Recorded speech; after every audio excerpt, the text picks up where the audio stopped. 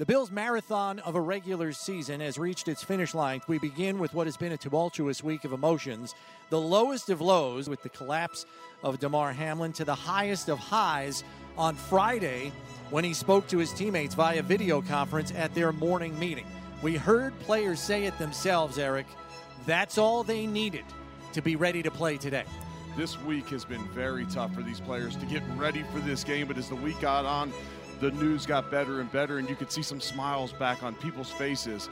It's a message from Damar to go out and win this game, play with some emotion, go out and do your thing on the field.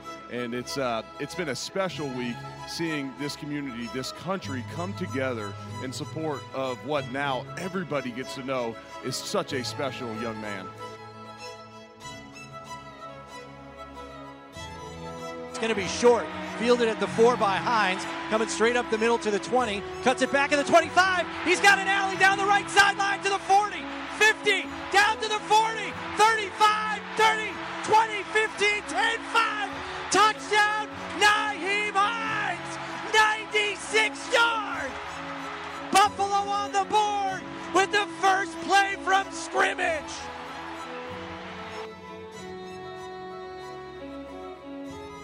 Fakes the handoff, looking for Diggs. He's not open. Time to throw. Still time. Fires over the middle. Dawson Knox. Touchdown, Buffalo.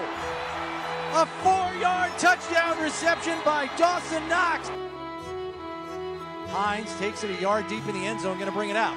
Out to the 10, to the 15, up over the 20, 25, 30. Gets away from the tackler. 35, 40, 45, 50. They're not going to get him. He's going for another one. 102 yards! Nyheim Hines sets Highmark ablaze with his second kick return touchdown of the game. Fake the handoff to Cook, evades Josh Uche on the pass rush, waving a receiver down the field. Did he overthrow it? No! John Brown runs it down for the touchdown! 42 yards! Allen takes the snap, back to pass, has time, pressure coming, unloads down the left sideline. He's got Diggs, caught, touchdown, Buffalo! A 49-yard strike! Jones back to pass, looking down the middle of the field, post pattern to Henry, intercepted by Matt Milano. Coming out to the 5, to the 10, has blockers in front, out to the 30, and tackled at the 40-yard line. It's another red zone takeaway for Buffalo. Jones back to pass, under pressure, gets the ball off, intercepted by Tremaine Edmonds. Tip Drill City off the hands of Damian Harris and Tremaine Edmonds. The Condor scoops it up for the INT. New England is eliminated from the playoffs. Hey, Damar, you asked, did we win? Well, it came 6 days later, but those boys you love got you the dub. 35-23 is your final here at Highmark. Buffalo improves to 13-3 on the season. All right, your Toshiba Game Rewind. Toshiba, the official copier company of the Buffalo Bills. An emotionally charged day at Highmark Stadium, one that none of us will soon forget, maybe ever forget. Steve's still a mess here in studio after watching the highlights again. We could just, let's not do the show. Let's just run that loop, that highlight there for 3 hours. I'll sit here and listen to it for 3 hours. I was speechless. I was screaming as Nyheim Hines returns that opening kickoff. I'm in the booth. I mean, I'm behind you and Eric. We sit up, Maddy and I sit up there, and we're watching the stats and looking at other games and kind of keeping track of things. Everybody was just out of their seats, and I don't know how you keep it together for something like that. It's just everybody in the building felt like there was some sort of new supernatural occurrence in that moment. And it was really something to be a part of, even though we were all just watching. It was amazing. You wouldn't even dream of that. I heard it's crazy. People wouldn't even. You write a story like that, and people are like, it's dumb. It's predictable. Unbelievable. The folks on Good Morning Football, our friends there at NFL Network, even they were saying, if a Hollywood writer, a screenwriter, handed this script in, they would have handed it back to him and said, look, you got to make it a little more realistic. Yeah, like this is, come on. You got to two kick returns, the first play. You got to change the kickoff return. There's no way. And that's why a lot of the players after the game, Josh Allen among them, said, watching that play unfold was like a spiritual experience. You can't make that stuff up. And, whatever your religious background is, it was hard not to believe there was a higher power at work yesterday. Josh Allen throws 3 touchdown passes. The defense gets 3 interceptions. It's been 3 years and 3 months since the last kick return was taken back by a Bills player. And that was Micah. I mean, on an onside kick. Yes, 3 months, 3 years, 3 months. Unbelievable. So, and the whole day, and it was, and I'll say this, and I know in Bills fandom here, we love it when the Patriots are miserable. I got to tip my hat to those guys answering the bell like they did after that kick return. That was a good game. Yeah. And Maddy and I talked about this on Bills Tonight. I thought the Bills were very spotty in their performance yesterday. Certainly it was a tremendously inspired performance. But it was a roller coaster on both sides of the ball. Great plays and poor play on offense and defense. You saw some unbelievable stuff go on with the big plays the Bills offense did. The running game actually was still on fire a little bit. But you also saw, they struggled at times. And I thought this game might go the other way for the Bills. Yeah. We were talking about it. We could always say, hey, it's going to be great. The Bills it's going to be jacked up in there. Everybody's going to go crazy. They're going to blow them out. I don't know. I didn't think it might happen. And so when the Bills come out and hit, and the Patriots knew what they were walking into, and the Bills come out and get that opening kickoff, for the Patriots to come down and actually answer and get it to – actually, their offense scored 2 touchdowns, and the Bills' offense only scored 1 in the first half. Mm-hmm. And then the Patriots taking the lead in the third quarter, 17-13 or 17-14. I got to tip my hat to how they performed. Because they're not that good a team. Right. And they walked into a buzzsaw yesterday emotionally. And, it was a really good game. And they played well. And, the Bills actually outdistanced them at the end. With all of the focus and the polarizing subject that DeMar Hamlin's health was this week, I think it might have been lost on some people that the Patriots had absolutely something to play for. They had control of their own destiny coming in here. Win, and they are in. So, they're going to come after it in this one. And, that was the only concern I had going into the game, because while they only played a half a quarter of football on Monday night, so physically they might feel pretty fresh coming into this game, the Bills I'm talking about, you had no idea where each and every player's emotional gas tank was. And you've said it time and again on this show, Steve, football is more than just a physical investment. There is an emotional investment to get yourself ready to endure the physical rigors of the game.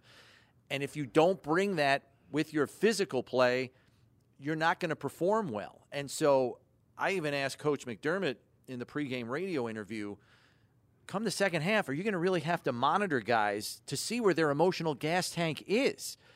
Because if it's still a tight game second half and some guy's struggling, you may have to switch a guy. And, Devin Singletary sat down for a quarter after his fumble. Dane Jackson sat for a while after he missed an assignment or two.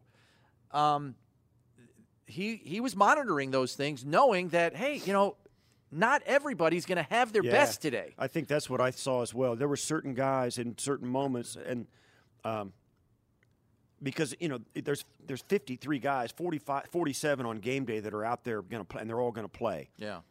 And some of them might end up like Nyheim Hines, have the game of their lives because of what happened to DeMar. Mm-hmm. Others maybe not so much. Some guys might struggle with it. And I'm not, you don't point fingers, but it leads to spotty performance by everybody. Yeah. And, missed assignment in the back end or a blown block or, just not being in tune with the communication and running the wrong split, something that, all of that stuff goes into the mix of why that game, I think, looked the way it did yesterday for the Bills. Not their sharpest game offensively, although the big plays made it fun. Well, they won that game with big plays, flat out, because 2 long touchdowns, big plays, 2 kick returns, big plays, 3 interceptions. That's how they won the game yesterday. That's it. And they only won by 12. Right. Like, the big plays is what carried them yesterday. That's right. And so I don't think they were far from hitting on all cylinders yesterday. They weren't like themselves. I think that's understandable. But absolutely it's understandable. But I think that's where they are now, and we'll see how. I think with a much more normal week ahead of them, they'll get it back together, and every reason to believe they'll play well. To your point about how maybe not everybody was at their best emotionally to play, I think an indication of that is the steps Coach McDermott took this week. The locker room was closed. Only select players are made available during the week.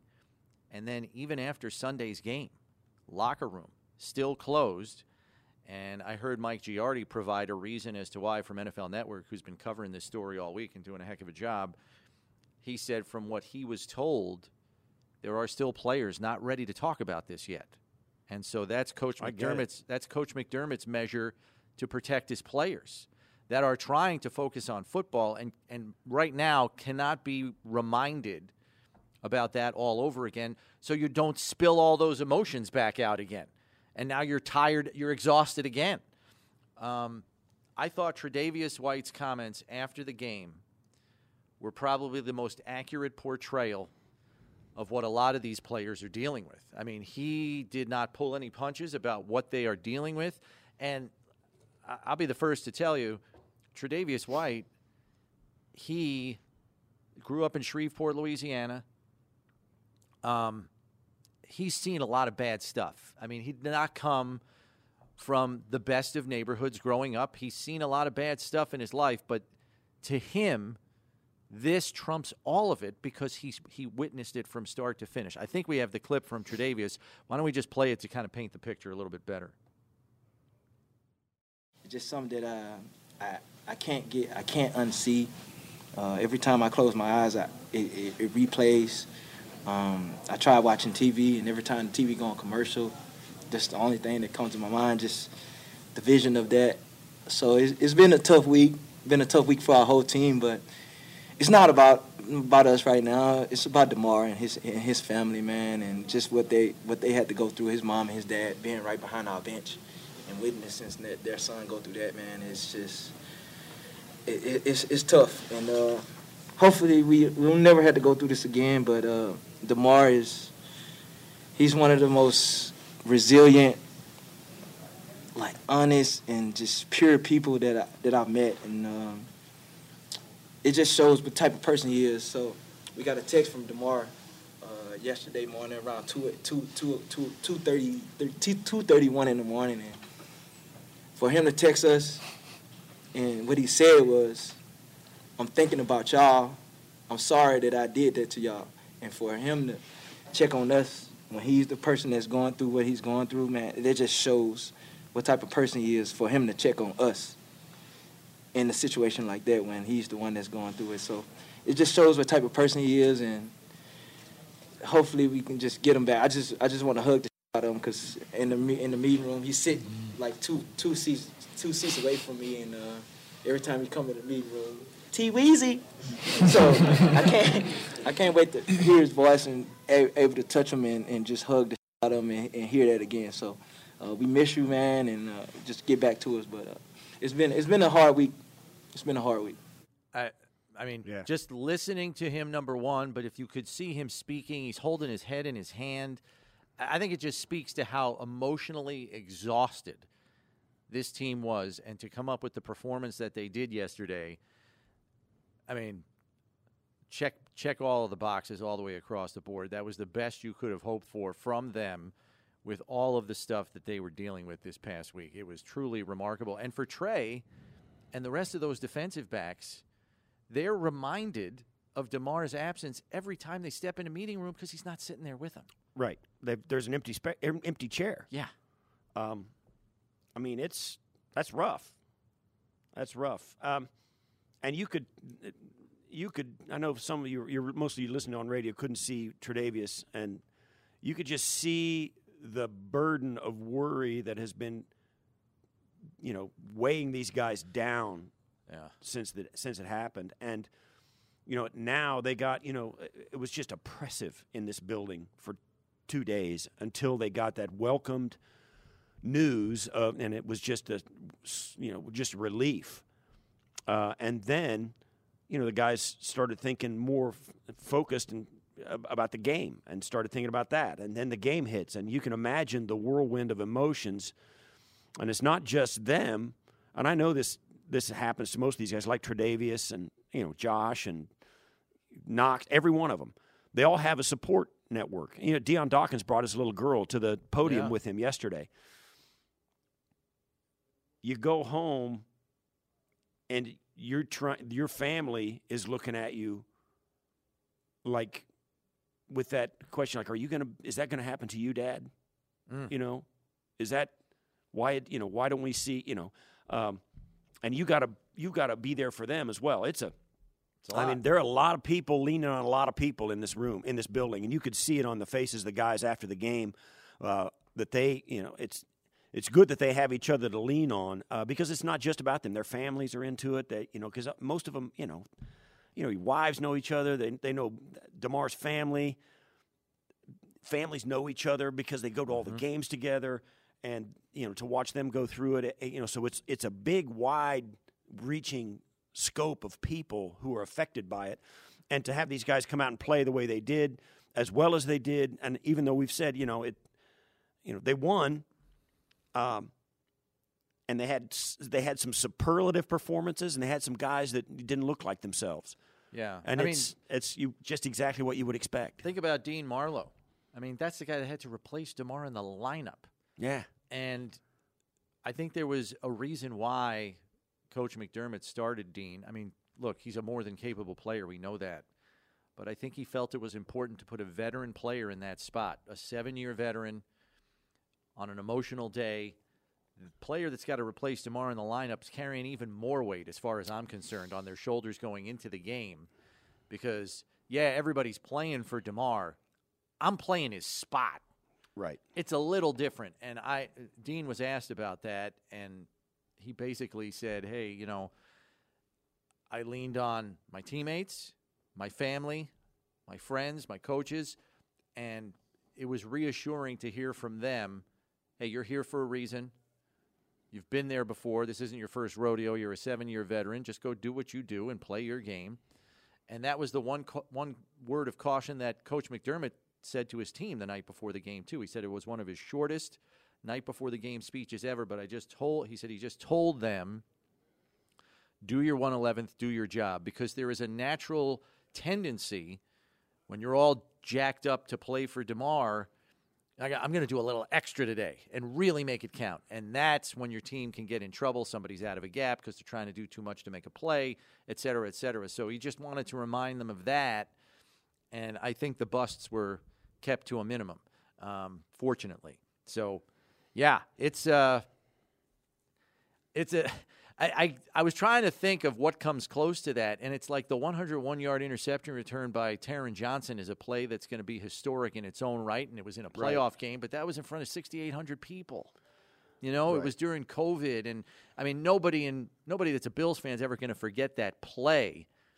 But I don't think anybody that's a Bills fan is going to forget the day yesterday, the entire day. It's not just a play here, a play there. It's the entire day. I said I noticed this too, and it was done for a reason.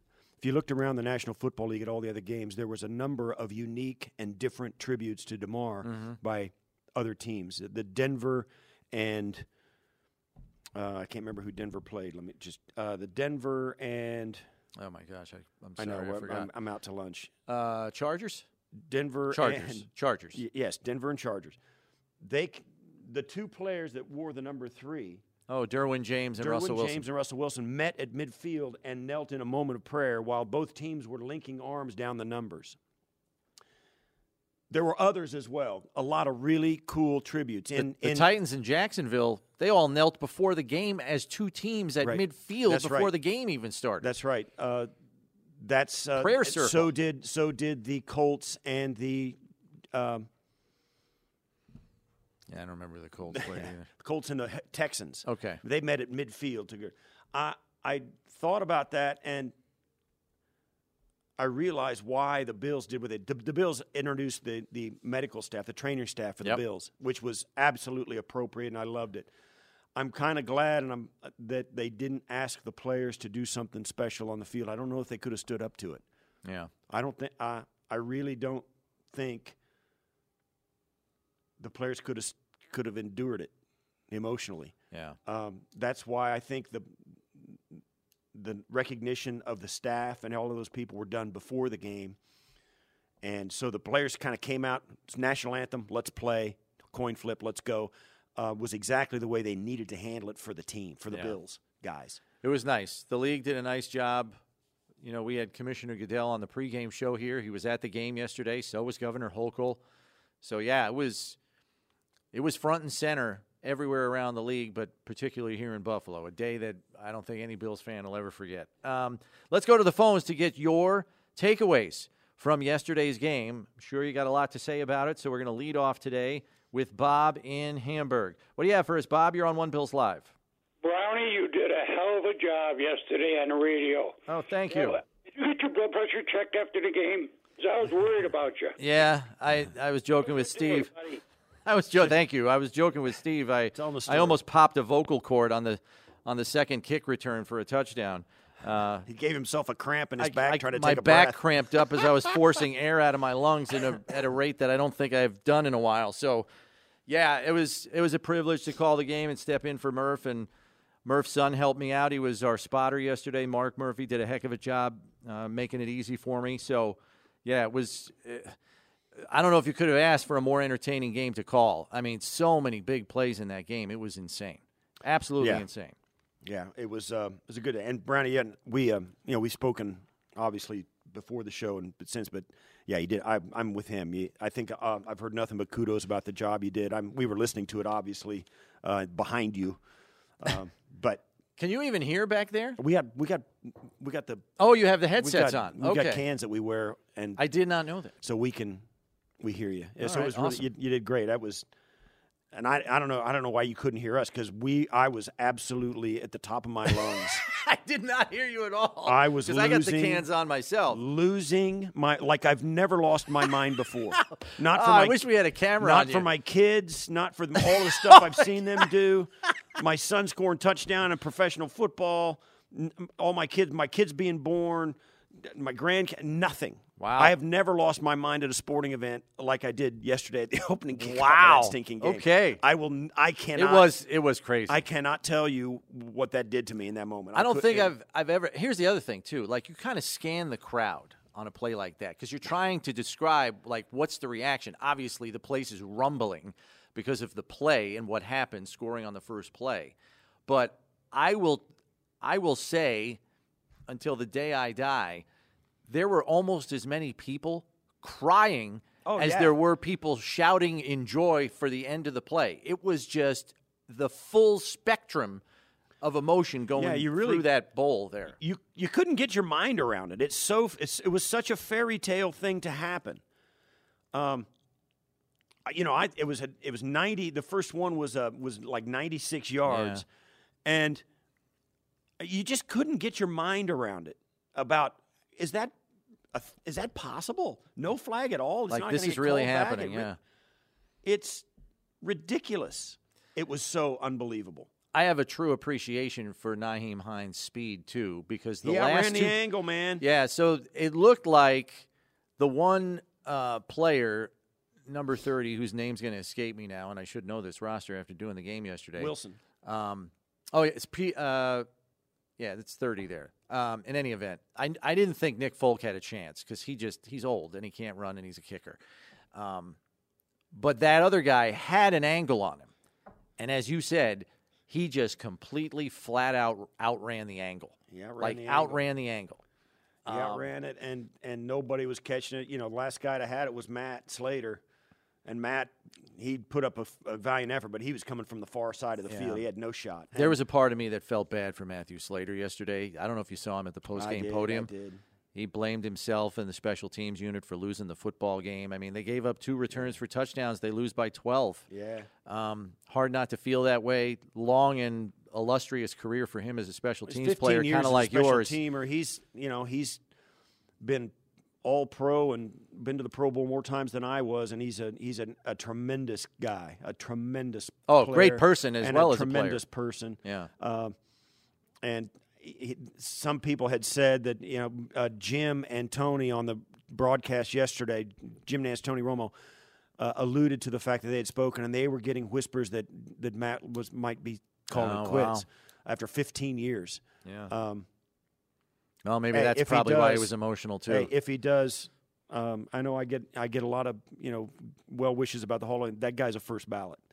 He's a tremendous person, and for 15 years, I think he's gone to 9 or 10 Pro Bowls. I went to 7. That guy's a dynamite. Yeah. He's a dynamite player. Yeah. He's a great player, and congratulations to him. If he does indeed call it quits, congratulations on a fantastic career. Let's go from one Bob to another. Here's Bob in Hamburg. What do you got for us, Bob? You're on One Bills Live. This is the original Bob. Oh, okay. We'll take your word for it. I was the season ticket holder from 87 to 94 and was part of some really incredible games, including the playoffs, including the 1990 championship game. Mm-hmm. So I gave up my ticket yesterday so my wife could take my 16-year-old grandson to the game. Right. And he has not put his phone down this morning without texting me about how thankful he was to be a part of something like that. I mean, it was just crazy. It was just crazy. And it's, now we're moving forward. I'm giving up my ticket to him next week as well.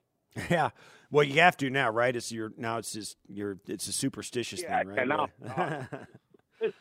know.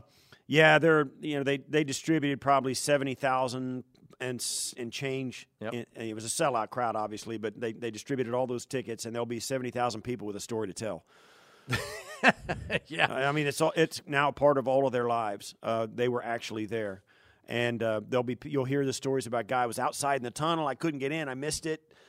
And the guys that will say, I predicted it. Watch him do this, and they'll all be right. It's it's funny because this game now as we do, it was such a hurdle for all of us. I think. Yeah.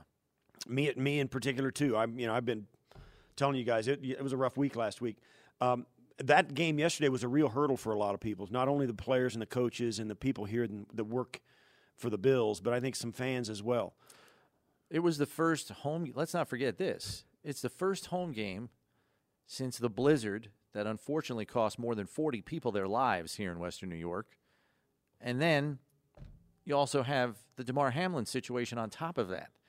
And so this is the first time where the Bills fan base got to congregate as a community in the stadium yesterday since those two things happened. 2 more tragic events impacting Western New York and the Bills fan base. It was the Jet game was the last home game, December 11th. Or was it? No, it was the Dolphins game. I'm sorry, the Dolphins game. But the Dolphins game was at 8:15 at night. Yeah. The Bills had 1, 2. Yeah, they had the Chicago game. 3. Yeah, it was 3 home 1 o'clock games. 4. Yeah, 4 1 o'clock home games this year. Yeah, and because the Cleveland game got moved, that didn't count. Right. 4 games. Yeah, at 1 o'clock on Sunday afternoon, which is just another thing to throw on the pile of adversity that this team has had to face. And I know some people have said it already, and I'll echo it. I know there are a lot of deserving coaches in this league for Coach of the Year honors. Nick Sirianni in Philadelphia, Sure. Brian Daboll in New York. Sure. Coach McDermott wasn't only an A-plus coach this year, he was an A-plus leader for his team in so many different ways beyond football that, to me, he's a shoo-in. Yeah, there's great coaches around. You know, even I was watching. I went to bed last night before the Lions beat the Packers. Dan Campbell is a guy that people are, is a guy that people would love to play for. Great coaches. It's a field that attracts a lot of great men, and those guys kind of filter the top. Sean McDermott certainly. When you ask people,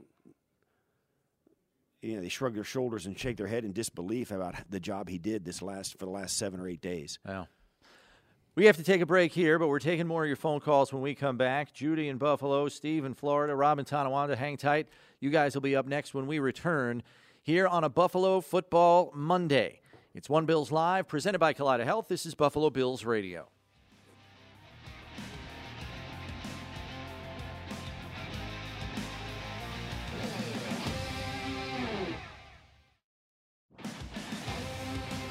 Bills fans don't have tickets yet to our first home playoff game of the postseason? Well, here's your chance to be here this Sunday, plus get an Igloo tailgate for you and 5 friends in Highmark Stadium's Igloo Village. Brought to you by Highmark Blue Cross Blue Shield of Western New York. 3 winners will each win 6 tickets to the Dolphins game on Sunday, plus a heated and furnished igloo to tailgate in. You can enter by visiting buffalobills.com/igloo sweeps. Good luck. I don't think the weather's supposed to be too bad this weekend, but that's a nice amenity. My goodness. And it's one of those see-through igloos. So, you can see through it. It's not like you go in the igloo and you're, disappear. It's not a traditional Eskimo igloo, let's just say. It's heated. It's heated and, it's see-through. It's great. Yeah. I'm telling you, you cut that wind out of the equation, and tailgating is a whole lot more fun, especially this time of year. Let's go back to the phones, though, at 803-0550, 1-888-550-2550, as we are getting your takeaways from yesterday's emotionally charged victory over the Patriots to take the 2 seed in the AFC playoffs. And next up is Judy in Buffalo. What do you got for us, Judy? You're on One Bills Live. I want to give a shout-out to Taron Johnson. This man was coming back from a concussion in the Bengals game, and I thought he had an exceptional game yesterday, and I will never forget that he saved the playoff game against the Baltimore Ravens. Mm-hmm. He's one of the players I watch on the field all of the time. Yeah, I agree with you, Judy. He's been a rock for the secondary this year, which has, as you know, Judy, been beset by injury and has had guys in and out of the lineup all year. He has been the one constant. I'll say this. We talked to a lot of analysts on the show, and you're right, Judy. He is a great player. And we have Greg Cosell on every Friday. And we always get, Taron Johnson comes up, Greg is always all over him, thinks he's he's great.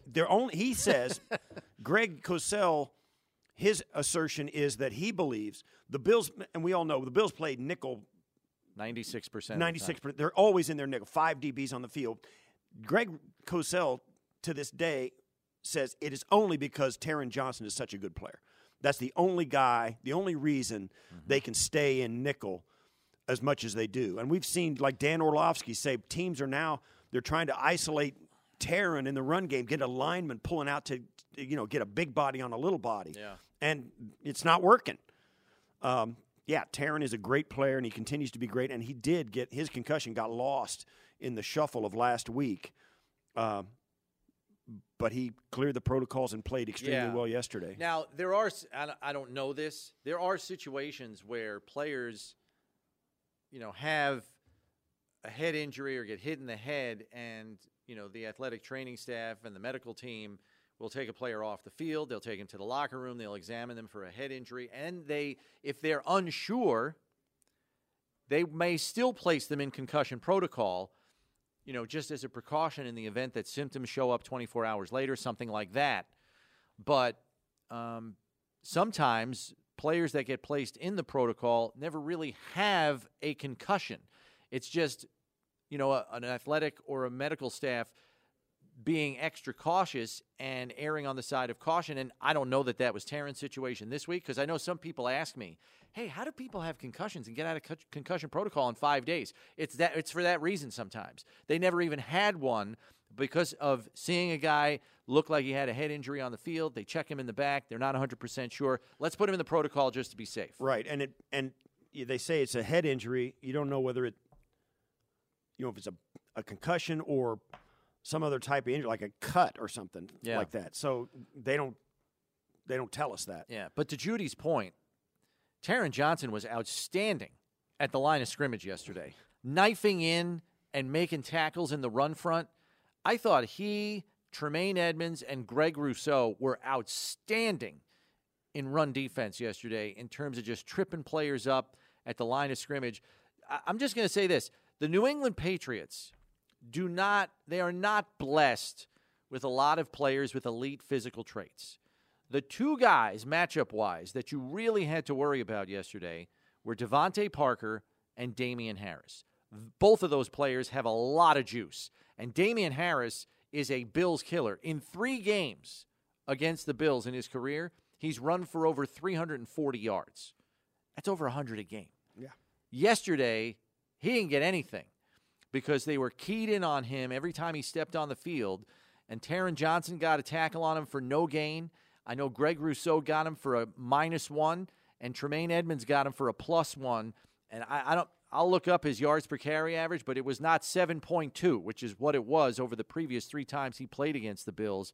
They did a masterful job against him in the run front. Yeah, the Bills defense had some moments yesterday that were really good. After the opening kick, Mac Jones comes out and the Bills were dialed in defensively too. They were you had to peel them off the scene. They ended up with a Rousseau sack on the first drop back Mac Jones had all day. So they came in and did a nice job on the Patriots, but you could still see they weren't right.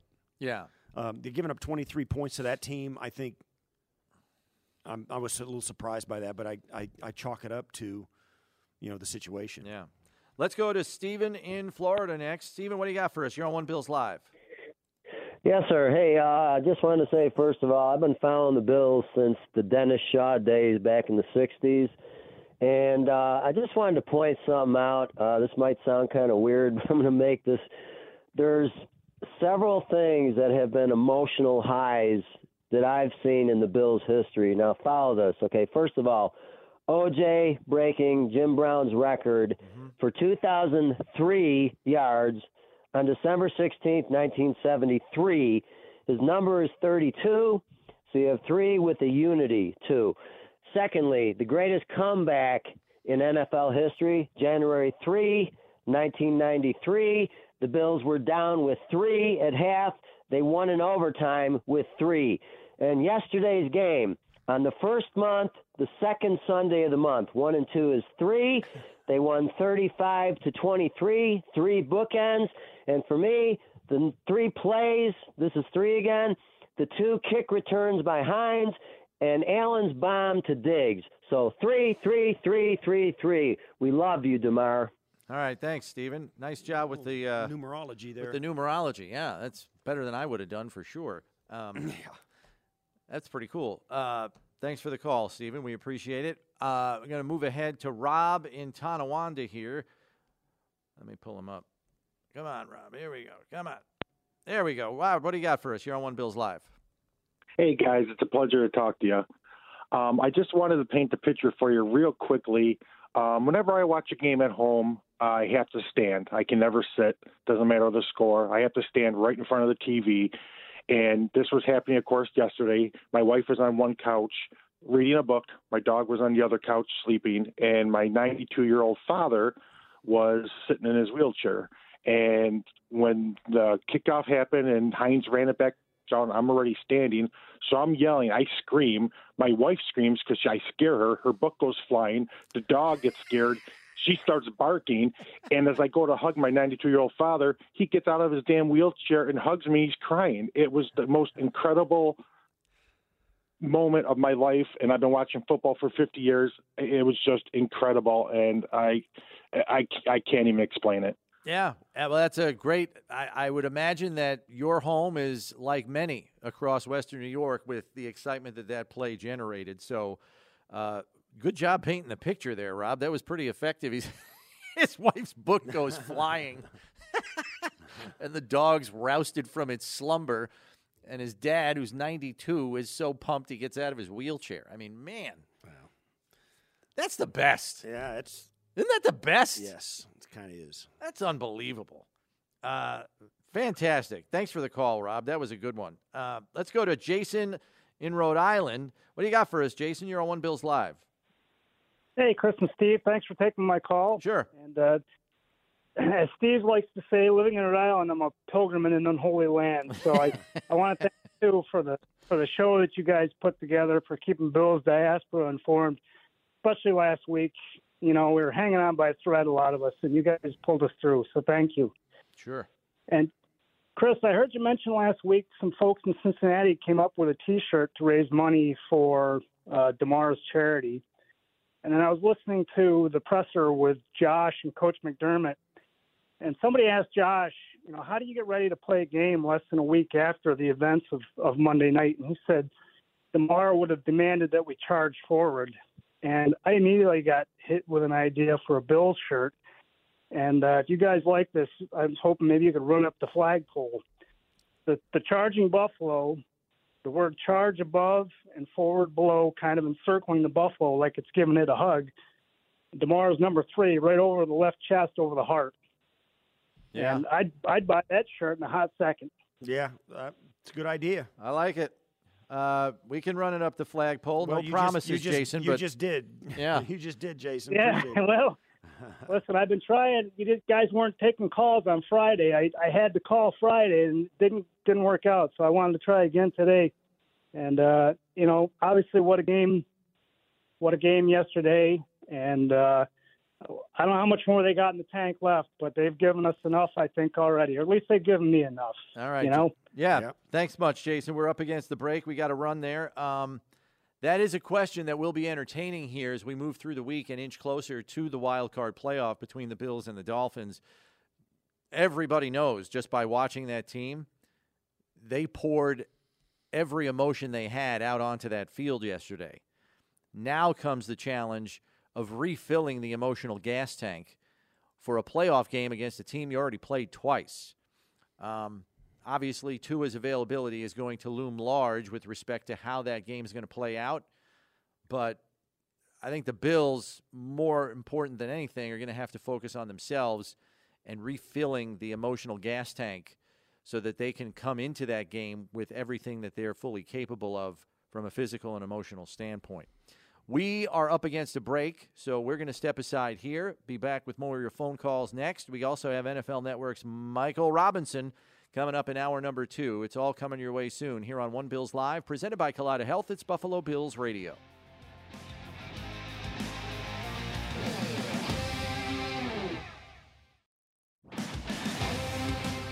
It's time for New York Lottery's biggest gift, presented by the New York Lottery. Dream big this season with holiday scratch-off games for your chance to win up to $1 million. You must be 18 years or older to purchase a lottery ticket. Please gift responsibly. This one's kind of a no-brainer. The Nyheim Hines opening kickoff return for a touchdown that set the place on its ear. Yeah, we decided not to overthink it. Right? This is a gift. I mean, when you really think about it, Yeah. for all that, you know, the community and the team and the coaching staff and its support staff went through, this was a gift. 10 seconds into, 14 seconds are off the clock and they're up 7-0. I mean, that was just special stuff. Unbelievable. It just leaves you speechless. I told you, we started the show with the highlight, with the game rewind, and it's all your calls on the radio and all the plays that were made during the game. I could listen to it on a loop. Yeah. For 3 hours. It's unbelievable, and it was I think a little bit cathartic for a lot of people, big relief and a welcomed sense of, however normal you want to call a pro football game, to go get into their seats and cheer the team on. I know it was for the players and the coaches. And they're going to, like our buddy Jason said, they're going to charge forward, you know. Yeah. That's New York Lottery's biggest gift, presented by the New York Lottery. I want to squeeze some more phone calls in here before we have to break again. Let's go to Gary in Clifton Springs. What do you got for us, Gary? You're on One Bills Live.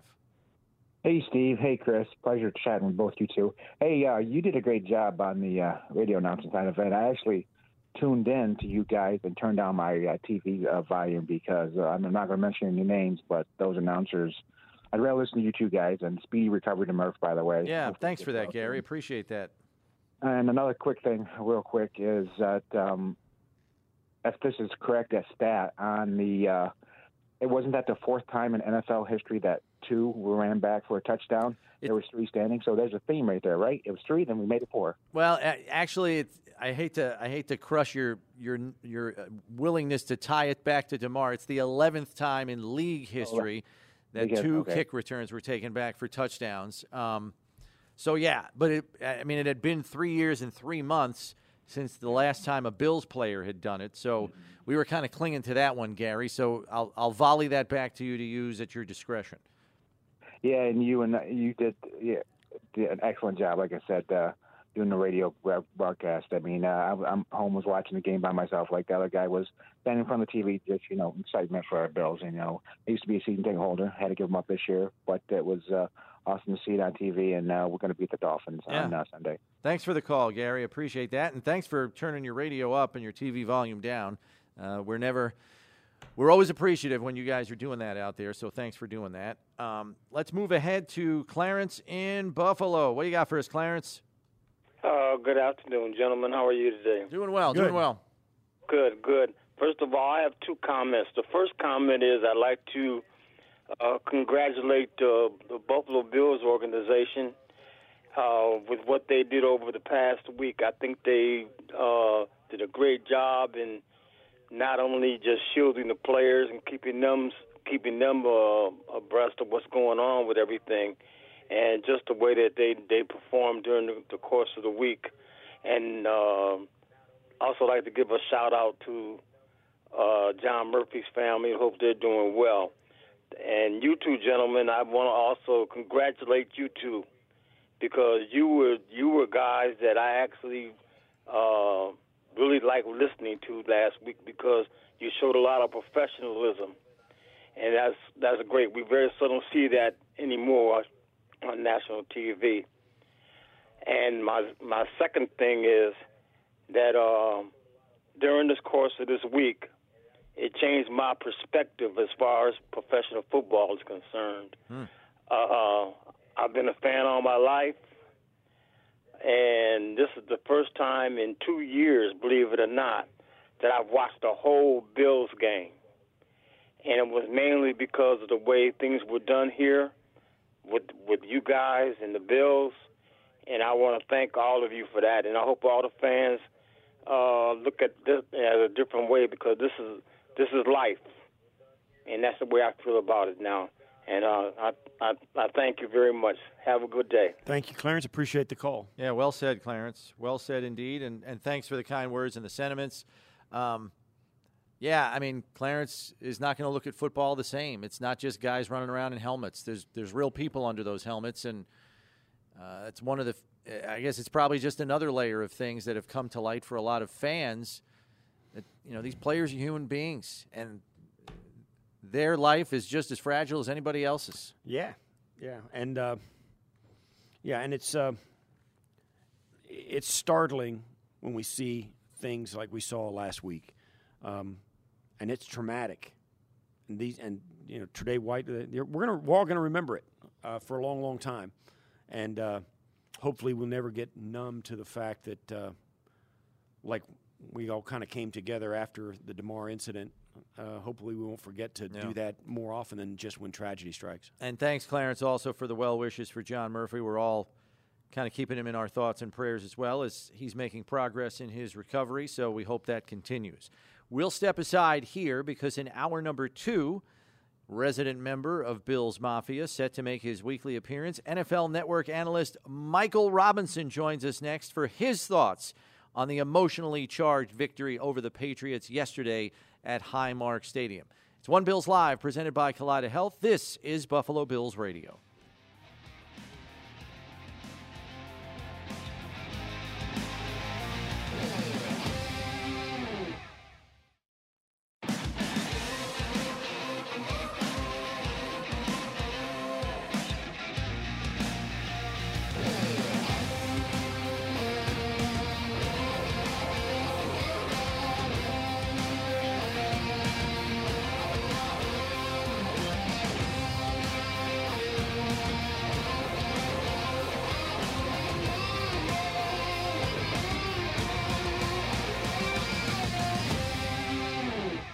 This is One Bills Live, presented by Kaleida Health.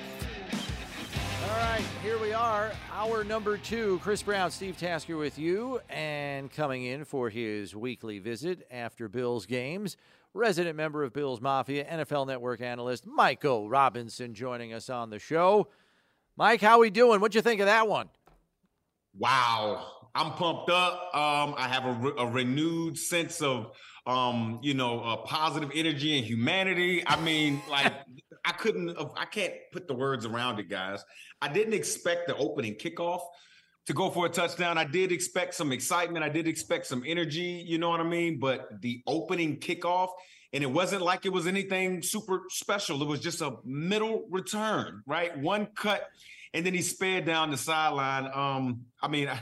When I saw the New England Patriots players, chasing after Naheem, I don't know, it just seemed like he got a boost of energy. It seemed like he got faster and they got slower. Man, it was divine intervention. It was a great thing to see. Glad that our Bills came away with the win and they played with a lot of energy. New England Patriots, they're a tough team to match up against, and they gave our Bills all they wanted.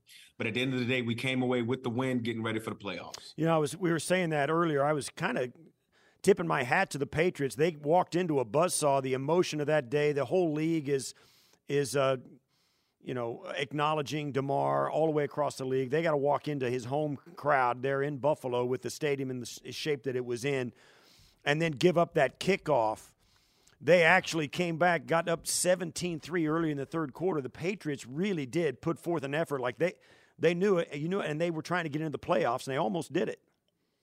Yeah, they sure did. And at the end of the day, I think I tweeted something a little bit within the game. I'm so happy a defensive coordinator is calling plays for the New England Patriots, because I don't know if they had a real capable offensive coordinator, we might have been in trouble. But at the end of the day, we won the game. The Bills Mafia came up. We showed up and showed out.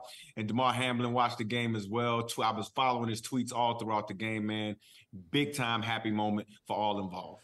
So let's talk about the defense a little bit here, Mike. I was really impressed with the effort, at the line of scrimmage in the run front.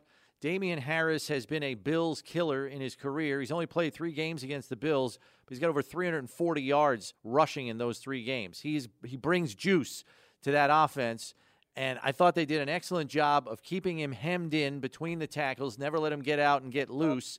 Taron Johnson at the line of scrimmage, Tremaine Edmonds at the line of scrimmage, and Greg Rousseau at the line of scrimmage. Those are my 3 run defense MVPs.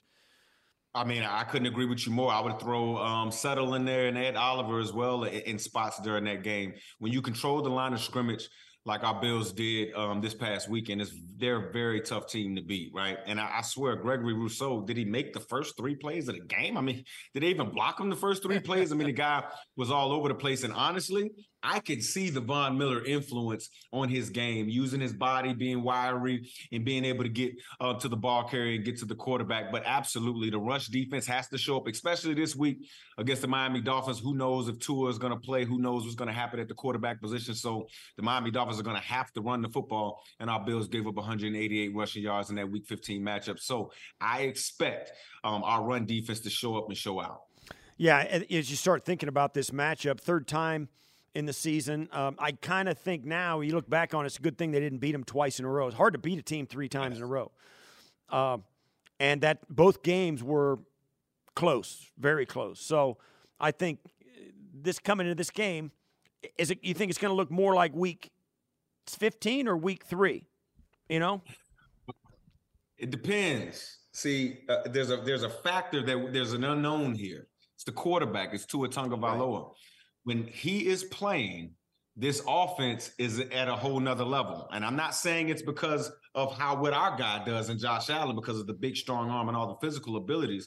I remember talking to Darrell Bevel, the quarterback coach, week 15 before the game up there in Buffalo. And he said, Mike, he was my offensive coordinator back in Seattle. He said, Mike, Rob, Tua can see pictures. Like he can detail a play from college and tell you exactly where every defender was standing, and he can see the windows. That's his superpower.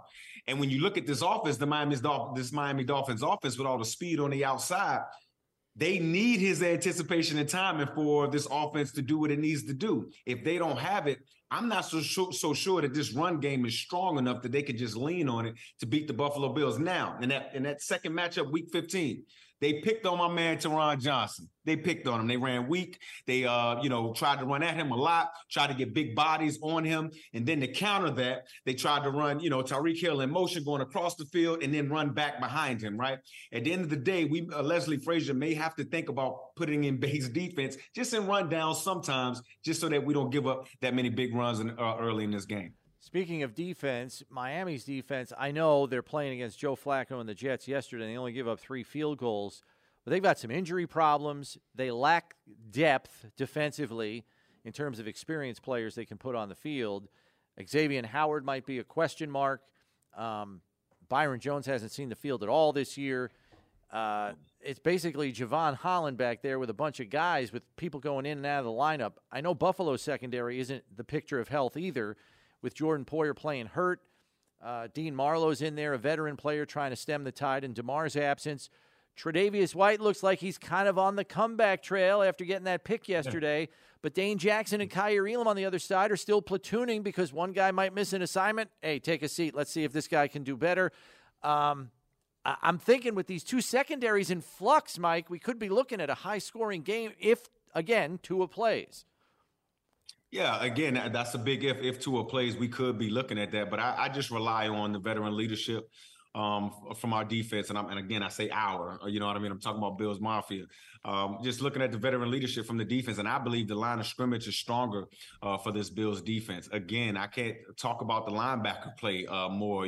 Edmonds playing well. He got after the quarterback. He made some nice drops. You look at Milano. I always call him the glue to this defense, always being in the right space so that he can defend the opposing quarterback. But at the end of the day, this Miami Dolphins offense, they have a lot of speed on the outside, a whole lot of speed on the outside. And oftentimes they just send those guys deep just to create the space, right? Just to create the space so that when whoever the quarterback is for the Miami Dolphins, when they check it down, they want to break tackles and things like that. So this defense, our defense, Buffalo Bills, we have to be sure tacklers this week because there's going to be a lot of one-on-one opportunities in space. You bring the ball carrier down, we win the game.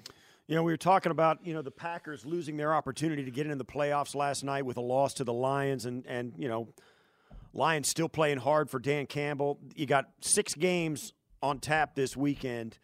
What was the most surprising team for you headed into the playoffs this year? Like maybe, what was the biggest surprise? Is it a team that made it you didn't think would, or a team that isn't there that should be? Honestly, guys, it's my other team. You guys, Bill's my first team, right? My other team is my Seattle Seahawks. You can't let a franchise quarterback like Russell Wilson walk out there doing, guys, I was in that locker room.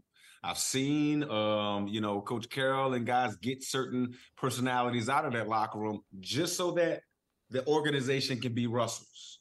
And then Russell said he wants to get out when I'm like, well, what are you looking for? Well, Russell gets out of there. Geno Smith takes the reins at the quarterback position and becomes probably one of the most accurate quarterbacks in the National Football League this season. I think he has number 1 and number 2 in completion percentage. But to see this team get into the playoffs, this is one of Coach Carroll's best coaching jobs. I mean, really, I seen him smiling more this year. I seen him seem like he was enjoying himself a little bit more this year. And it didn't seem like he had to submit to a franchise quarterback like he had to do in past years. So to me, it has to be the Seattle Seahawks. They weren't supposed to be there. Nobody expected them to be there except the 90-plus guys in that locker room and in that facility. So, yes, definitely got to be the Seattle Seahawks. The Chiefs benefit from the scrapped game between the Bills and the Bengals because they get put in control of their own destiny, and they take care of business against the Raiders. And they'll have home field throughout the playoffs unless they face the Bills in the AFC title game. That will go neutral site. I've got to bring this up, though. What's up with the ring around the rosy play? I mean, is that, like, if you're the Raiders, I need to know this from a player's perspective, Mike. If you're the Raiders, is that an insult to you that they think they can play these kinds of games and run a play like that against you? Or as a Raiders defender, do you have to say, I got to stop them and make them pay for these kind of hijinks? You got to practice that during the week, you know? Like, that doesn't just happen. Can I say all the above? That's totally choreographed. Look, man, Andy Reid, Eric Bieniemy, they be so disrespectful sometimes. Oh, my goodness. I don't think I've ever seen anything like that. And as a defensive player, I will be looking and saying, oh, no, there's no way in hell this play is going to work. I don't care if I got to do something, slam somebody or something. There's no way you're going to do ring around the rosies, line up, do some type of double pass screen, whatever, and then get in the end zone. No. That's a little bit disrespectful. I would have got upset about that. But I will say this. The Kansas City Chiefs have done a great job this year. Seriously, I did not think that they would have this much offensive prowess without a Tyreek Hill. Now, I've said this earlier in the season, where I think the missing Tyreek Hill will be in the playoffs against a team like the Buffalo Bills. Why? Because we can score, we got a big, strong arm quarterback, and we got a defense that bends but don't break, right? And so what you need offensively to go against a defense that bends but don't break, you need that big play guy, right? To me, the Kansas City Chiefs don't have that big play guy. Yes, you have Travis Kelce, but he's not scaring anybody when you're watching tape. Tyreek Hill, he's the guy that scares somebody, and they have the quarterback in Patrick Mahomes to get him the football. Yeah. One last one I've got for you concerns the Bills' passing game. From probably like week 11 to like week 16, the deep shots just were not a part of Buffalo's passing game as much as they had been the first 10 weeks of the season. Part of that was, we believe, due to the fact that Josh was throwing a lot of picks through the middle part of the season. They kind of pulled the reins in tighter on the passing game, relied on the running game a little bit more, played more conservatively, focused on efficiency over big plays. How refreshing was it going into the postseason to see the absolute dime from the far hash traveling 60 yards through the air between the numbers to Stephon Diggs for a touchdown yesterday? Bruh, when you were saying that, I'm literally getting goosebumps right now. I was screaming to the top of my lungs in my house, like, did you see that bazooka? I'm telling my son, I'm telling my wife, I'm telling my daughters, did you see the bazooka, Josh Allen? Did you see that throw? I mean, this is why I call that guy QB number one in the National Football League. I don't see anybody else on the planet doing that. I just don't. I mean, and he dropped a dime. And Steph Diggs, it's to me, it's a reason why Steph Diggs, after every play, he's like, bro, I want it, because you know your quarterback can get you the ball at any spot on the football field. I believe if you go use the bathroom in the locker room, Josh Allen can get it to you from the 50-yard line. You know what I'm saying? Like, right. That's how much this guy's arm talent is so much. It's so much up there. I don't know if I've ever seen anything quite like it. And when you're playing when you're playing the New England Patriots, they did a good job of trying to keep him in the pocket, because when you get Josh Allen outside of the pocket, all hell breaks loose. I'm talking about for the defense, right? Because you just can't cover everybody. But I will say this before I let you guys go. Gabe Davis, Isaiah McKenzie, Shakur, we need another guy to truly step up, because at the end of the day, these playoff defenses are not just going to let Stephon Diggs continue to do what he does. Yeah, he's going to get his passes, but we're going to have a second and a third guy step up. Dawson Knox has been doing a great job, even though he needs to get better in the run game. Doing a great job. But we need another passing threat to step up, because defenses are focused on our guy, Steph Diggs, a little too much. All right, so to counter that very quickly, bonus question. John Brown makes a big play yesterday on playing some little backyard football. The smoke show returned. Beasley is available on the practice squad. You can elevate those guys unlimited number of times in the postseason, as you know. Is one of those guys a possibility in that area, since we haven't seen Khalil Shakir or Gabriel Davis or Isaiah McKenzie consistently fill that void? I believe so. I believe that touchdown to John Brown was something that Ken Dorsey, Sean McDermott, even our guy Josh Allen was like, whoa, I need that. You know what I mean? We even saw Josh do the old John Brown dance on him. You know what I'm saying? So he has a little bit of level of excitement. I just love seeing this offense play, man. They look so close. I like seeing this entire team play. But at the end of the day, you're going to need another threat. I don't care if it's James Cook coming out of the backfield. I don't care if it's Devin Singletary catching the ball out of the backfield. You're going to need another explosive threat going to try to win a championship, because in the AFC, these offenses, they can score. Mike, thanks very much. Appreciate the insight. We'll catch up with you next week. Hopefully we're talking about the divisional round, my friend. Oh, we will. We ain't giving no exit physicals until, February, 13th, 14th, something like that? See y'all next week. All right. Thanks, Mike. That's NFL Network analyst Michael Robinson joining us here, as he does every week after Bills games. And he's right. I mean, you got to get another consistent option in the passing game. I think Knox has been a pretty effective number 2. He's got touchdowns in 4 consecutive games now. Right. So he's providing points for this offense, which is critical at the tight end position if you don't have a number 2 stepping up. I know Gabe Davis is probably still beating himself up over dropping that one in the end zone yesterday. Right. And Isaiah McKenzie had a drop yesterday too. And this is a team that has been at or near the top of the league in drops this season. So that's got to go away fast going into the postseason. Yeah, and you look at these guys and their targets. Khalil Shakir had a nice play, a turn and run after the catch. That was a nice play 2 by targets, him. 1 catch, and he had the 28-yarder. It was nice. It was a nice one. I thought, and then McKenzie had 3 targets, 2 catches.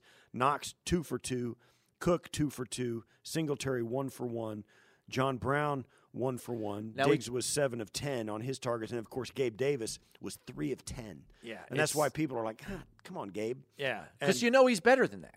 You do. He's better than that. We've seen it. And I think Eric Wood made a good point on the broadcast yesterday when he did point out, because people are like, where are all the numbers for our passing game? You got to remember, 2 of the Bills' offensive possessions were taken away by Nyheim Hines because he ran them back. You know what I mean? That's right. I didn't think about that, but you're right.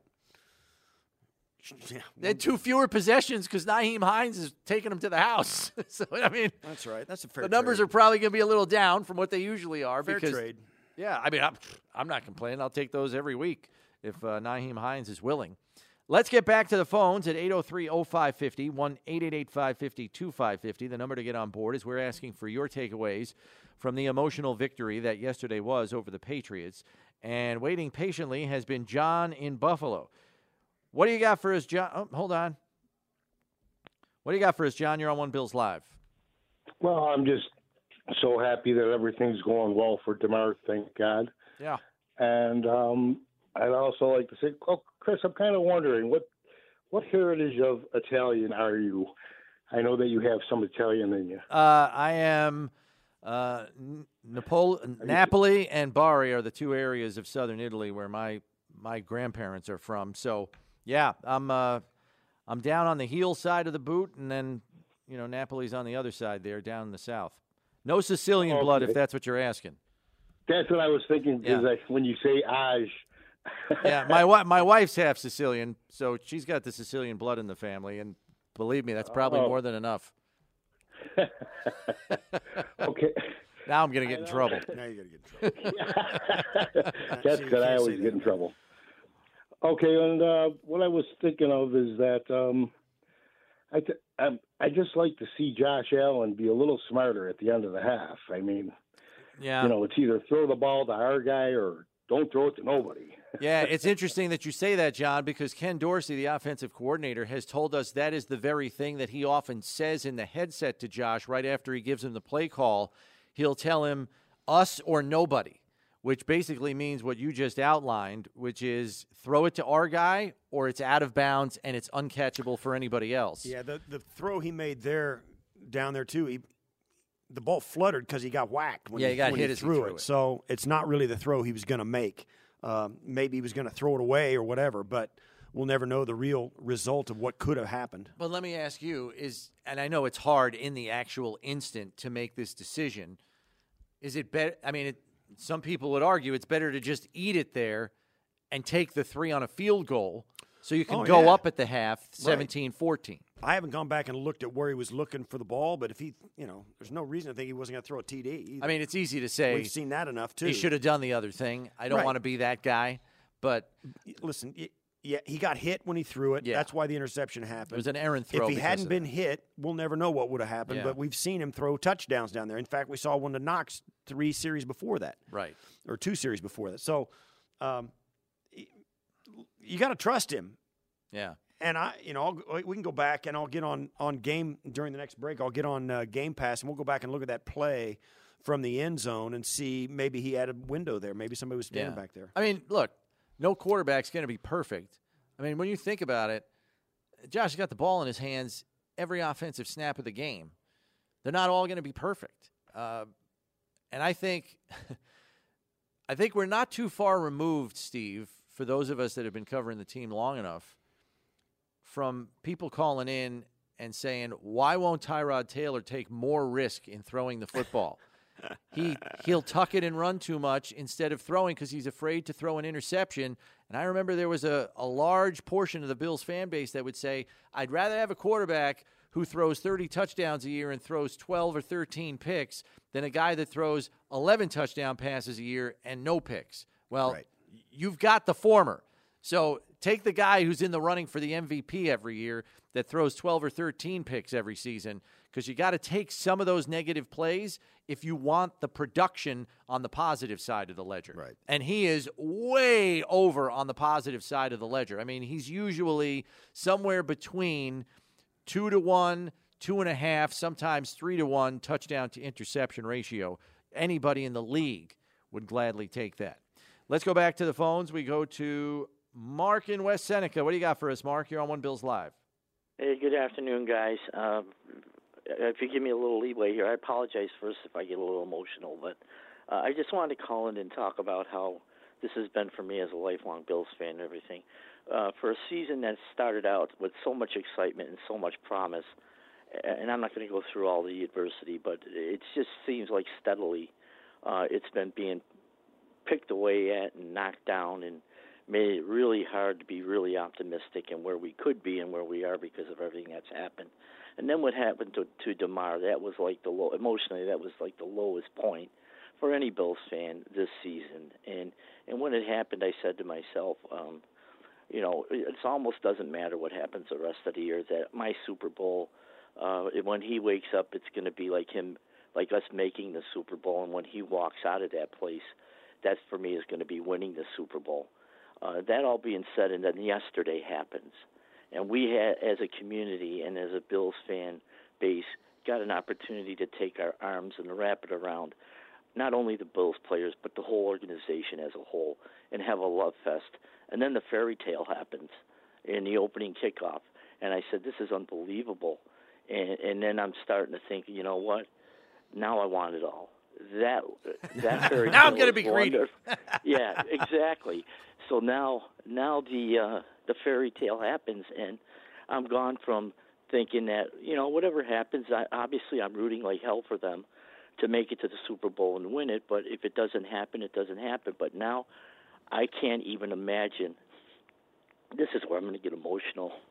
I can't imagine for this city, for this team, for all the ex-players like Steve and anybody who loves this team, for us to win our first Super Bowl and watching Roger Goodell hand a trophy to Terry and then Terry turn around and have it to DeMar. I want it all, and that's what I want to see. Yeah. So okay. That's why I called in, and I hope everybody, and I'm sure many, many people have this thought. And yeah. It's been a roller coaster, and love those guys, love that team. Steve, love you for playing for us and representing us the way you do and continue to do. We love and respect you guys, and I'll never let anybody tell me that sports doesn't matter and that you guys are just football players, because you're not. You're not. You're our family, and we love you. Thank you, guys. Great call, Mark. Thanks very much for that. Could hear the emotion in your voice. And I'm just going to say this. There's a common belief that this Bills team, in a lot of ways, uplifts this city and this community. People are going through tough times. We know some of the tough stuff that we've had to deal with here just in the last 8 or 9 months. And the community routinely looks to this team to lift them up on a Sunday, make them feel a little bit better about what they're dealing with or going through, or better yet, make them forget about what they're dealing with by the way they perform on a Sunday. And I would argue that this fan base lifted up this team yesterday. Being in their building with their fans pushed them to a place where I think a lot of them weren't sure they could get to emotionally and physically to perform in this game and get a victory. And the Bills fans, for all the times that they've been lifted up by the success of this football team, lifted their team up yesterday on their shoulders and gave them the energy that they needed to win an important football game yesterday, not just for Damar Hamlin, but we're talking about the second seed in the AFC playoffs. That meant something yesterday, and this fan base delivered when their team needed it. That's the biggest takeaway for me yesterday. Yeah, we've talked a lot, and sometimes it gets thrown around kind of loosely for every team and its fan base about the relationship between the city and the team. It does hit home a little differently here in Buffalo. For whatever reason. I felt it. My wife and I chose to make our home here after I was finished playing. We literally could have lived anywhere. Uh-huh. And I was talking to Jim Nance. I went to say hello because we're friends, obviously, and we're talking about the week and how tough it's been, and they're going to they're thinking they're coming back here. They're going to do the Bills Dolphins game this weekend. So Jim Nance and Tony Romo will be back in town, talking about dinner plans and that kind of stuff, and he kind of looked at me. He goes, just acknowledging. I said, yeah, I'm always here. So I kind of found my spot. You know what I mean? Mm-hmm. And he goes, Jim Nance is on the road 48 weeks a year. Yeah. So he kind of gets that, right? So it's something that a lot of players feel. I was at Jim. I smoked a cigar with Jim and Thurman, and Will Wolford was in town yesterday. I mean, oh, nice. Guys have ties to this. I had dinner with Pete Metzlars and his wife Barb and 3 of their grandkids on Saturday night. So this is a special place. The guys love coming back here. They love living here. It's an old joke, but it's true. One of the former coaches, a good friend of mine, Jerry Glanville, coached here in Buffalo. He was linebackers coach and maybe defensive coordinator way back in the day. And he's the guy that left tickets for Elvis. He had his own career, and he took – yeah, I mean, he's a fantastic coach. He's an absolutely fantastic coach. He said his wife cried twice. She cried when they found out they were moving to Buffalo because of what everybody thinks about our town. And she said she cried when we left. She didn't want to leave. So that's kind of what people find when they come here. We got to take a break. Well said, Steve. When we come back, more of your phone calls. We'll also take a trip around the locker room. Some of the emotional comments after this victory from the players. Next, here on One Bills Live, presented by Kaleida Health, it's Buffalo Bills Radio.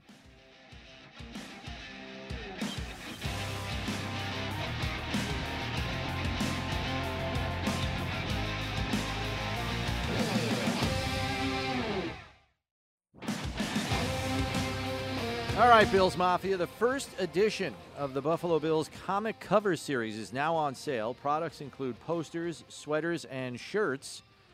You can purchase these items exclusively at any Buffalo, Rochester, and Syracuse area Wegmans. Wegmans, the official tailgating headquarters of the Buffalo Bills.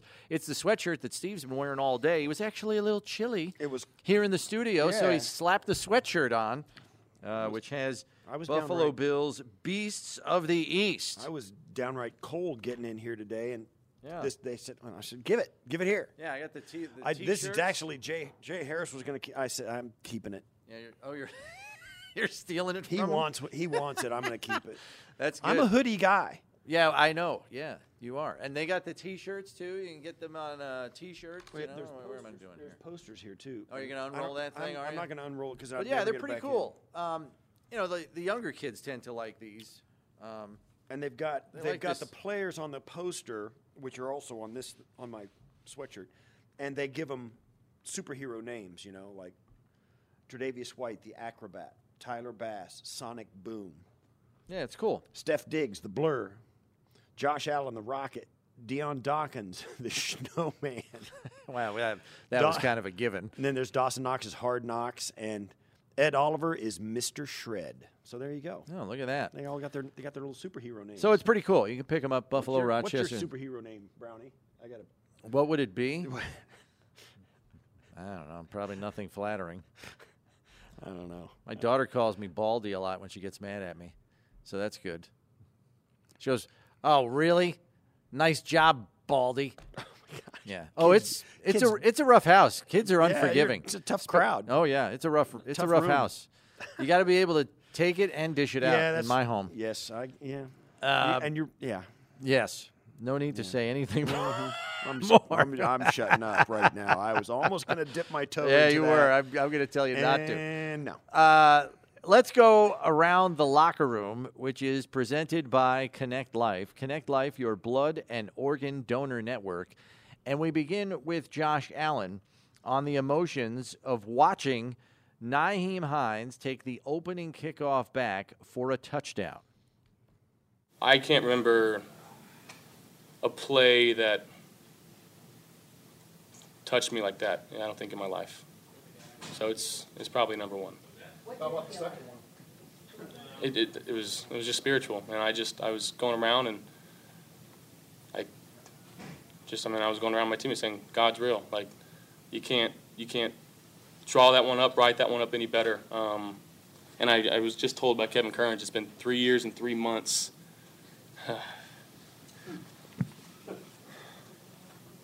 Since the last kickoff return, so it's pretty cool.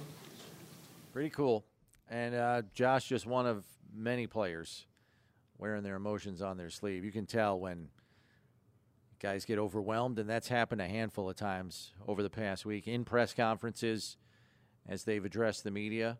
And the team has done their best to try to shield players not yet ready to talk about this stuff from the media, closed locker room after the game, because, as we said earlier, there's just some guys that are just flat out not ready to talk about this stuff yet. Yeah. I mean, we're only a week removed from it today. Right. Not even a week. And I know in our society, in our culture, stuff happens and 15 minutes later we're on to something else. This is not that for these guys. And the further away you get from it, the easier it is to kind of, okay, now that DeMar's going to be okay, I can move on kind of thing. They can't. There's some of the guys are struggling with it. You saw it yesterday, man. Everything was hitting them hard. Everything was hitting them yesterday. We'll see how they continue to progress. Speaking of Nyheim Hines, we figured we'd get his thoughts on the opening kickoff for a touchdown and the impact it had on him, his teammates, and the fans who were going berserk after he reached the end zone. I knew about that way before the play even started. I knew this whole game, this whole week, even Monday. I'm on CNN, I'm on local news, ESPN. Everybody's talking about DeMar, and I just felt all the love and support. And everybody talks about family in football, but ever since I've been here, it's been about family. And the Bills Mafia is the best fan base in this NFL. So in the NFL, so I mean, it was very, very spiritual, and it was way before I ever touched the field today. But as you're running, are you thinking about what the impact this had on your teammates? I mean, they all talked about it, like what it did for them. Oh, while I was running? Yeah. Oh, while I was running, I was just trying to get there. And then when I was getting there, I was thinking about celebrating with my teammates. And, as soon as I crossed the goal line, I thought in my head, like, wow, like, this is our first time since Cincinnati. Like, I'm speechless. And I can't believe, I'm so thankful it was me to, bring that juice, but it's way bigger than me. And that's what I always thought about, and that's what I felt all day. It was just bigger than me and bigger than those 10 guys who did a great job of blocking for me. Listening to Nyheim Hines, though he is new to a lot of Bills fans, having come here at the trade deadline, when you hear him speak, you instantly know why he was an attractive commodity to Brandon Beane. Yes, he runs a 4.38. Yes, he catches the ball well out of the backfield. He's a capable running back. But you listen to him, and you know why he fits what Brandon Beane describes as the Bills' DNA. Team guy, worried about his teammates before he's worried about himself. And we heard Tre'Davious White talk about how he puts the extra work in. He was talking about him in the postgame, about how Nyheim is the guy he sees out on the practice field after practice, and he's got special teams coordinator Matthew Smiley, who also deserves a tip of the cap for yesterday's performance.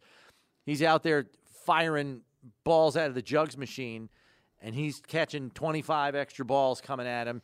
And then he's trying to work, the right return here. I want to get this release right, and read the block correctly and all that stuff. You know it better than I do, Steve. So yeah, it is really difficult to catch and kickoffs are a little easier in the NFL. Punts are a nightmare to try and field. Guys make it look so easy. It's not.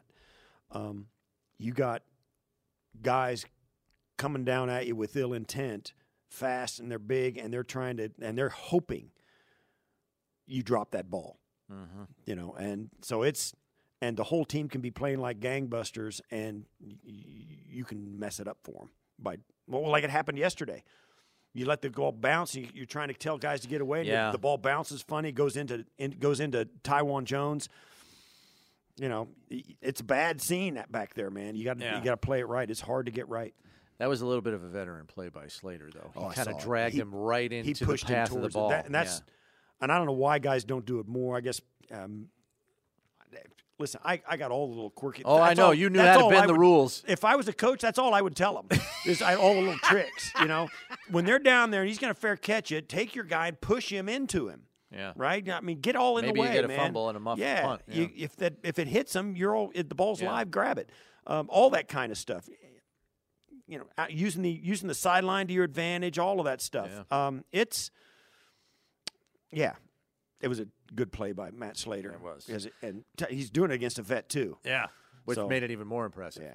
All right, we got to take a break here. That's Around the Locker Room, presented by Connect Life, your blood and organ donor network. We'll take some more phone calls as we want your takeaways from yesterday's emotionally charged victory over the Patriots, knocking them from playoff contention. It's One Bills Live, presented by Kaleida Health. This is Buffalo Bills Radio.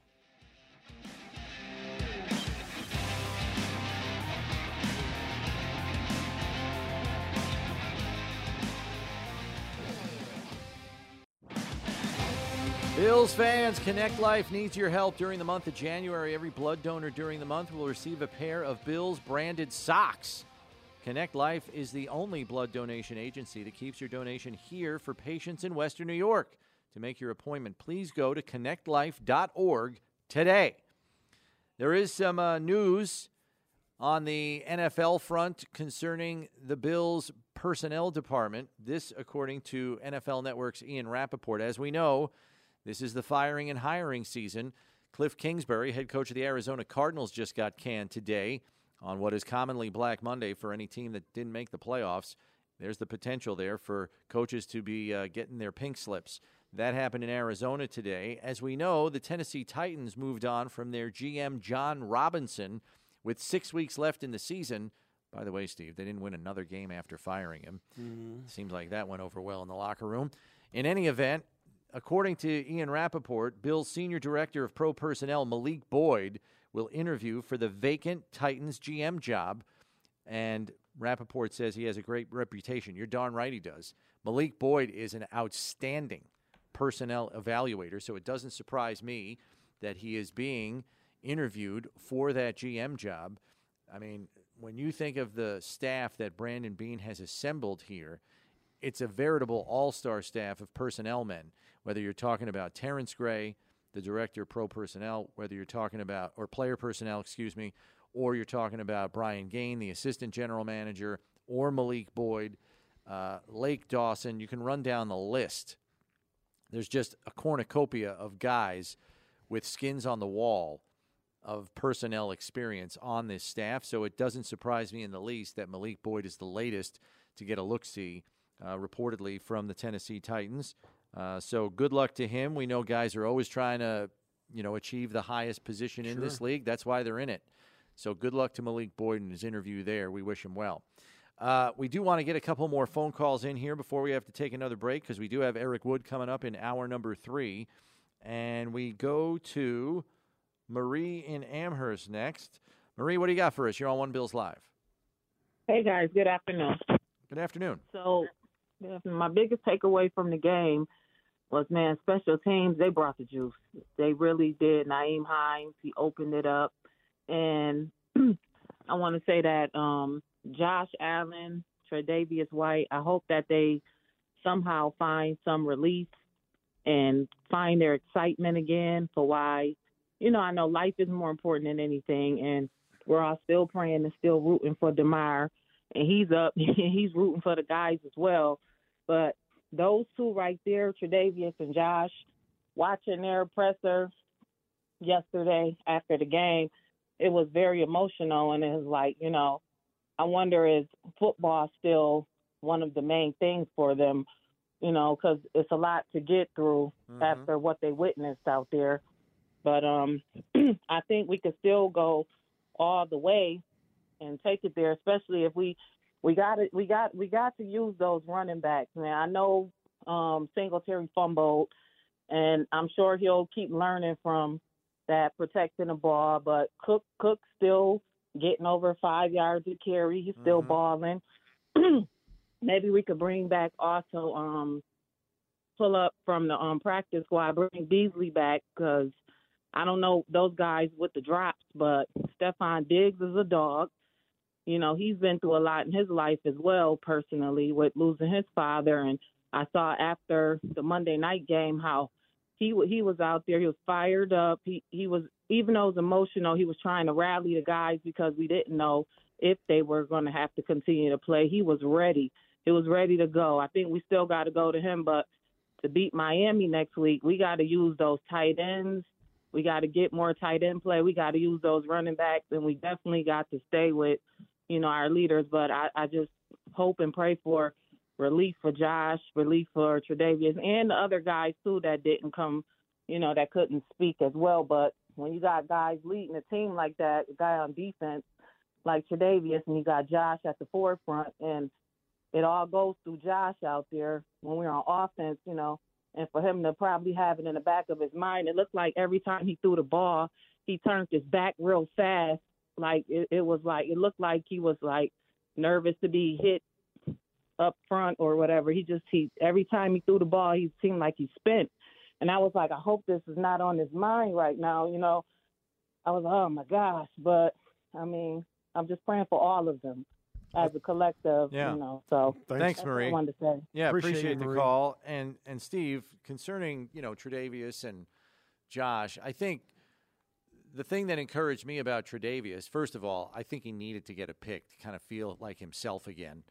So the fact that he got that one down at the 1 yard line was huge, I think, for his mental psyche, his self-confidence, that, hey, I am a pretty damn good corner.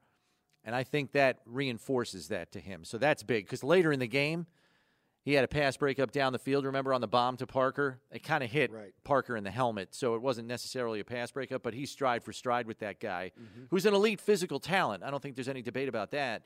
After the play, Trey's out there dancing. Yeah. I haven't seen that from Trey in a long time since he came back, and this was his 6th game back from his ACL, and I'm hoping that puts him in a place where he's going to be able to deliver for this team on the back end, because that is a beat-up secondary right now. No Micah Hyde, Jordan Poyer playing hurt, and, Dane Jackson and Kyer Elam platooning because neither one of them has seized the job definitively. They need Trey. And Bernard is now off the IR. Not Bernard. Benford's off the IR. Christian Benford's off the IR. Brings some depth. It brings some depth at the corner spot, but he's played this year, and he's in there. Marlowe's a safety. So it's not the group you thought you were going to go with. But they're going to go with them. I mean, they got to. They're going to rise up. You got to coach them up. They'll be all right. I mean, they're still a really good defense. I think this is one place too where and you don't say woulda, shoulda, coulda, but if you got Von Miller on the team and Micah Hyde on the team, you don't know how differently it would look, but you think it would. You think it would. And this is exactly the time of year that's why Von Miller signed in Buffalo. This right here, this opportunity. Yeah. And, now he's on the sidelines watching. And Micah, week 2, he was gone. He's been gone. Mm-hmm. So, yeah, it's not the exact group of guys you thought you were going to finish the season with, but the group they've got has played very well, very well. I think that the guys that you look at down inside with Tim Settle, Daquan Jones, Jordan Phillips, of course, Ed Oliver, those guys down inside have had a ripple effect that have really helped everybody around the defense, particularly Milano and Edmonds. Yeah. So the secondary is not the same guys we thought we were going to get, but I still got a lot of faith in the development abilities of this coaching staff. Yeah. I think the guys are going to play better. We got to take a break here. Hour number 3 coming your way shortly, and leading us off in the third hour will be Bills radio color analyst Eric Wood. We'll get his thoughts on how things looked from the booth next here on One Bills Live, presented by Kaleida Health. It's Buffalo Bills Radio.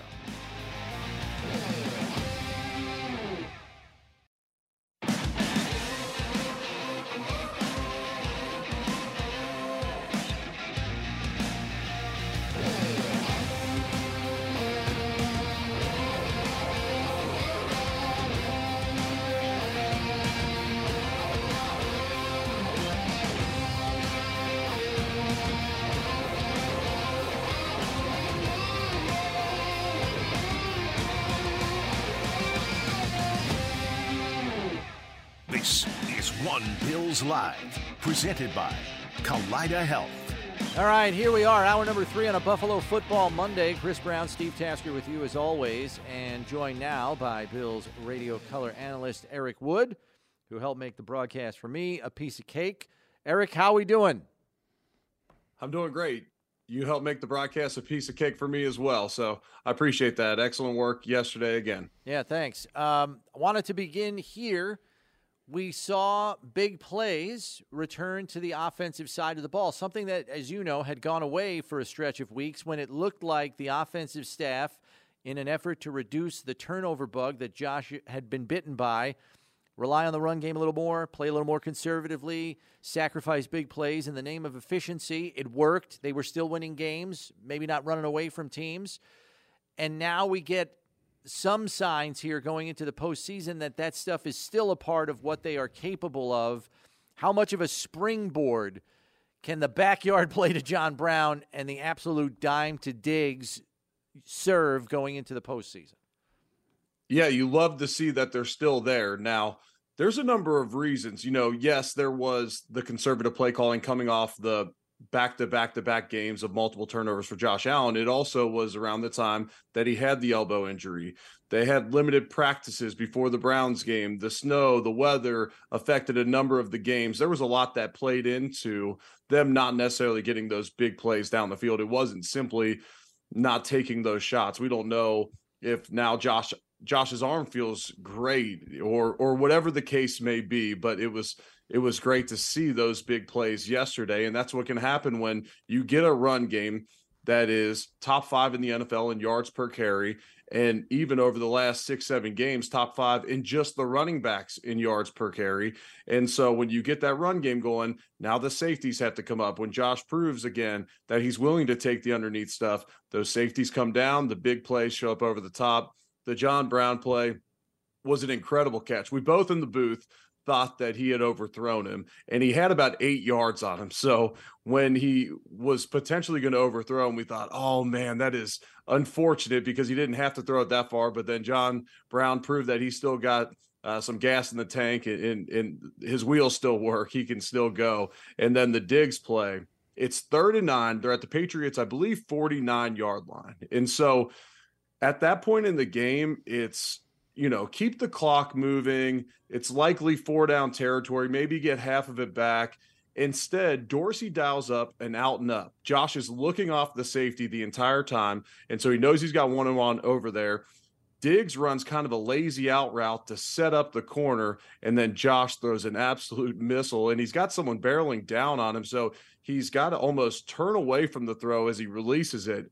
And just remarkable ball placement. I mean, 62 yards. We talked about it before we came on. 62 yards, in the air, right on the money. And then we had a Gabe Davis drop, but really that was about a 50-yard chuck down the field as well. Yeah, and the Gabe Davis drop, it looked like the guy was going to get his hand on it. He never touched it, and I think that's what got Gabe. You know, you think you're going to have to adjust to it at the last instant, and it never and you don't have to, and it ends up costing you the catch. That catch would have made what was probably a disappointing day for Gabe Davis, and would have made it into a pretty nice day.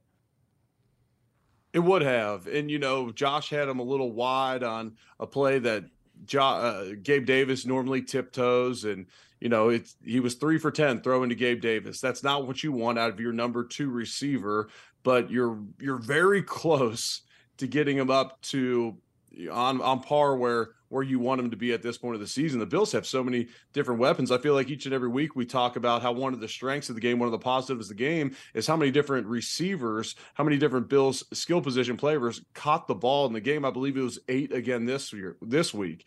And so yes, Diggs is the bona fide number 1 receiver, and Josh Allen proves time and time again that, you know, he trusts him. And even though the other team knows that the ball's going to Diggs, that they can still execute. But there's just so many weapons that the Bills can throw at you offensively between Dawson Knox, between the backside of the backfield, you know, Morris and Gilliam at times this year. And then the array of receivers, they just have a lot of different ways they can attack a defense right now. We talked about the run game. We talked about the short stuff, the deep balls over the top. There's a reason, you know, we've picked apart this Bills offense at times this year. The turnovers have been an issue at times this year. Early in the season, the red zone offense was an issue, and we've critiqued it very hard because you come into the season with a unanimous Super Bowl favorite. But quietly, they're top 5 in yards per game. They're top 2 in scoring, I believe. And so the offense put together a pretty nice season, number 1 in the NFL in third down conversions, climb all the way up to entering yesterday, number 10 in the league in red zone offense. And so as much as we've been critical of the offense at times this year, they put together a nice season. You mentioned Dawson Knox. It's 4 straight games with a touchdown now, Eric, as you well know. They're looking for a bona fide number 2 option. They want like a proven number 3 option. Maybe it is a rotating type deal for that third option. It's a different guy every week. But if Dawson Knox can give you a touchdown catch every week, that's almost good enough from the tight end position in terms of what you're looking for in this offense, right? Oh, yeah. I mean, if he'll just give us a touchdown every week, that'd be great. Get 16, 17 of them on the year. That'd be awesome. But and I'm being facetious there. But no, he's played great as of late. He stays alive well. And, you know, when you're going to be a receiver in this Bills offense, you have to stay alive well. That was actually a breaking out route to the left side of the field. And as the play kind of broke down and Josh kind of got in scramble mode, Dawson just came back to the middle of the field. It's amazing to me, too, as they get into this like scramble mode, how Josh just rips that ball to the middle of the field, though. They're right as he sees Dawson open, not like he must have known that, well, I guess they're in man coverage. So it's someone's not peeling off. But man, when you make those quick decisions on the move like that, there's times, you know, I've seen it happen to many quarterbacks where you rip that, someone steps in front of it and you look like a fool. But Josh is just so good on the move. He's the number 1 quarterback in the NFL rated by quarterback rating when under pressure, number 1 in the NFL. And so you get to him and then he can still light you up and avoid free rushers. It's impressive to watch. But getting back to the topic of a bona fide number 2, a number 3 option. And look, I haven't given up on Gabe Davis by any means. I know what he can do. Now, the ankle was an issue for a lot of this year. We heard from Brandon Beane or Sean McDermott not that long ago that was lingering, maybe longer than that everyone else kind of knew about or assumed. And he's a big body receiver. He plays a significant role for this receiving room. It's gonna be interesting to me to see who's up this week. Shakir had a nice play yesterday. Isaiah McKenzie's made some nice plays in the last month or so. You have Cole Beasley, you have John Brown, you have Diggs and Davis. Not all those guys play special teams. Who's going to be up for this week against the Dolphins is going to be interesting to me. I would assume Cole Beasley. I think that he provides a little bit different element, and not that everyone can take the top off the defense like John Brown can. Cole Beasley, to me, just brings a little bit something different that maybe those other guys do. I'd like to hear your guys' thoughts on it. Yeah, it is an interesting question because you got Shakir, McKenzie, Davis, and Diggs. They've got 4 active guys on the roster. So then you throw on, and now last year at times they had 6. Every week, the last 2 years under Dable, they had 6 receivers active every single week. I'd bring them both up. Right. Brown and, your unlimited number of elevations once you get to the postseason. I'd bring them both up. I don't know what that means on the other spots in the roster, offensively or defensively, whether bringing all those receivers up. You're right. Special teams is a consideration. Can they chase kicks? That's true. And if you're not going to sit down, Mitch Morse and Roger Saffold because you need an extra receiver. Right? So you got to have all those guys intact. Yeah, it's an interesting problem, but last year they did it with 6, and I think one of the things that's changing the equation a little bit would probably be Hines. They don't need a receiver to return kicks, So yeah, exactly, because you had Micah Hyde and Isaiah McKenzie sharing those duties last year, so now you add Hines to the mix, and Tywan Jones was your 3rd running back last year, I believe. And so that Matt gives Breida you, here too. Yeah, Matt Breida. Yeah. So it'll be interesting to see how it plays out. And I know it was 1 catch yesterday, but similarly to how James Cook just looks faster on the field now that the game has slowed down for him. I know it was 1 catch, but Shakir looked a lot more sudden with the ball in his hands yesterday. Got up, it wasn't, oh my gosh, I caught the football in the National Football League. Okay, let's not make a mistake. It was, how do I go make a play here, get up the field, make a move? I was encouraged by that. Yeah, hopefully there's some player development that's been going on behind the scenes on that end, and he gets more opportunities going forward here. And I wouldn't dismiss this either. Cole Beasley came in here, about 6-7 weeks ago. That guy's also in Shakir's ear at practice every day, too, maybe teaching him the nuances of where to sit down against zone coverage and things like that. And maybe we're seeing the fruits of that labor as well. So hopefully that continues and we get more out of Shakir going forward. Defensively, Eric, I know you commented on some of Coach Frazier's decisions in terms of pressures and went to send extra help. Late in the game, he backs off, and they get 2 picks as a result. What'd you think of the mixing and matching of Coach Frazier? Yeah, so just knowing this coaching staff and following I played under them, not this offensive staff, played under this coaching staff for 1 year and then have followed them since and covered them for the last 4 years. They often will attack analytically your weakness. And so Mac Jones, one of the worst quarterbacks in the NFL against the blitz. So the Bills break a lot of their tendencies and they brought more pressure. Now that could also be because now you're on your 4th safety back there with Hamlin and Hyde out.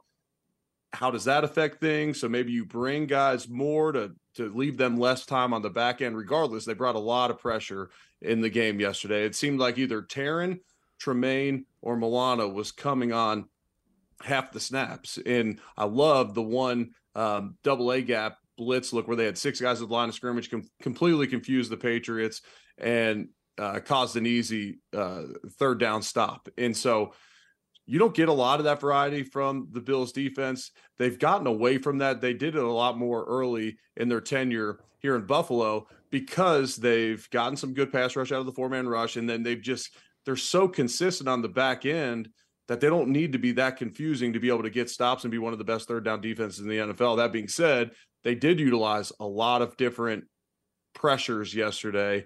And I don't know if that's something that continues or if they simply just were going off the fact that, hey, we got to make Mac Jones prove that he can beat us and prove that he can beat the blitz. Why not try it? It's a copycat league. Let's see if he can do it. And I'll say this, Mac had some good plays yesterday. Devontae Parker is an extremely talented receiver. He was the number 11 overall pick as a 20-year-old for a reason. He's a big-bodied receiver with a ton of athleticism. Put it on display yesterday and made some nice plays on the outside. Well, you look at the game yesterday. Yeah, Mac did play well. He was 26 of 40. He was 13 of 16 at halftime. So the Bills, I think, rightfully so. I mean, if you're going to make them throw it 40 times, that's kind of what you want from the Patriots offense, right? But Mac Jones almost made him pay for it. Yeah, he did. And he was efficient. They had a couple 3rd and shorts. They had the 4th and 1 where they threw play action and got some chunk plays there. They utilized some check downs to Hunter Henry. And then the big plays went to Devontae Parker. And then, Bourne had a couple catches. Thornhill. Is it Thornhill? Thornton. He had a nice play. Yeah. Regardless, Mac Jones was efficient yesterday. I thought he looked a lot better yesterday than he did in that Thursday night game. And I'll give the Patriots offensive line credit. They did a better job protecting him. In the last game in Foxborough, Mac Jones, even though I believe he was sacked 2 or 3 times, just constant pressure in his face that didn't allow him to have any type of rhythm back there in the pocket. Yeah, and one other thing too, I with this Patriot team, the way it's currently constructed, and now for the first time in a long time, they're not in the postseason, or it seems like the first time in a long time. How do you think that matchup's going to go in the future? Bill Belichick's over 7. We've been talking about this off the air. Bill Belichick's over 70 years old. It was an absolute train wreck of a season by their standards. Offensively, it was not good enough, although, now they creeped up. Mac Jones actually played pretty well until those last 3 drives where, the last 2 where he got tipped interceptions, which weren't horrific throws or horrific decisions. He just wasn't quite there. If this was anybody but the Patriots, there's some people out of the building, right? Yeah, especially on that offensive staff. I think it's bad news for them that my guy Dan Orlovsky's really good at breaking down plays and exposing some deficiencies within some coaching staffs, and he was pretty hard on that offensive system, whether it's Joe Brady or whether it's Matt Patricia over there calling plays. It was ugly at times this year, just times where there wasn't a lot of answers for Mac back there. And so it'll be interesting moving forward what they do with the offense side of the ball. Is Mac Jones, in my opinion, when you approach a season, you either have a quarterback that can win you a Super Bowl or you can't. You drafted him in the first round. You likely give him another year. You see him in a different offensive system, likely see what you can get for Mac Jones, but you're going to have to be elite. I believe you're going to have to be elite elsewhere around a Mac Jones. Well, once he starts getting paid, do you have the money to be elite outside, around Mac Jones? And so now are you moving on from a quarterback? And this is the cycle. When you miss on that first round quarterback, it sets you back for a while. Otherwise, you're going out in free agency and hoping you hit the lottery on a guy that someone else didn't want to pay.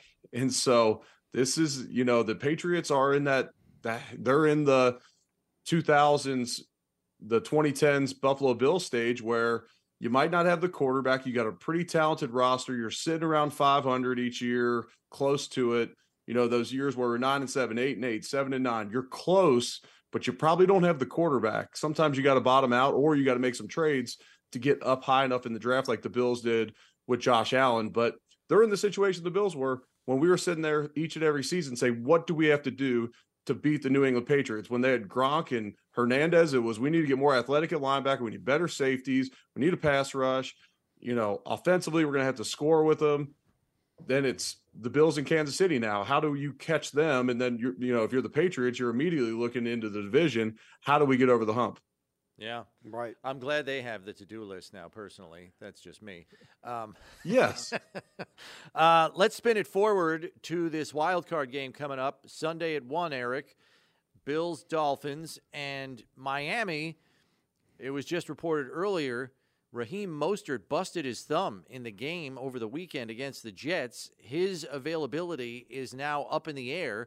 Certainly, players at certain positions can play with a busted thumb. Running back's pretty tough. So it's going to be interesting to see how he makes his way through the week. And then you have their offensive tackle position, which has been a revolving door the last several weeks. Yesterday against the Jets, it's Greg Little at left tackle, Brandon Shell at right tackle. The availability of Teron Armstead is very much up in the air. Buffalo's pass rush is going to have to bring it no matter who's at quarterback if those two guys are starting again this week. Yeah, definitely. And that's where when you get to playoff time, each and every team around the league has injuries. And so you have to overcome in other areas. And, when you look at Mostert, he had a great game against the Bills, but Wilson had been more productive than Mostert coming into that game, and he missed the game with an injury.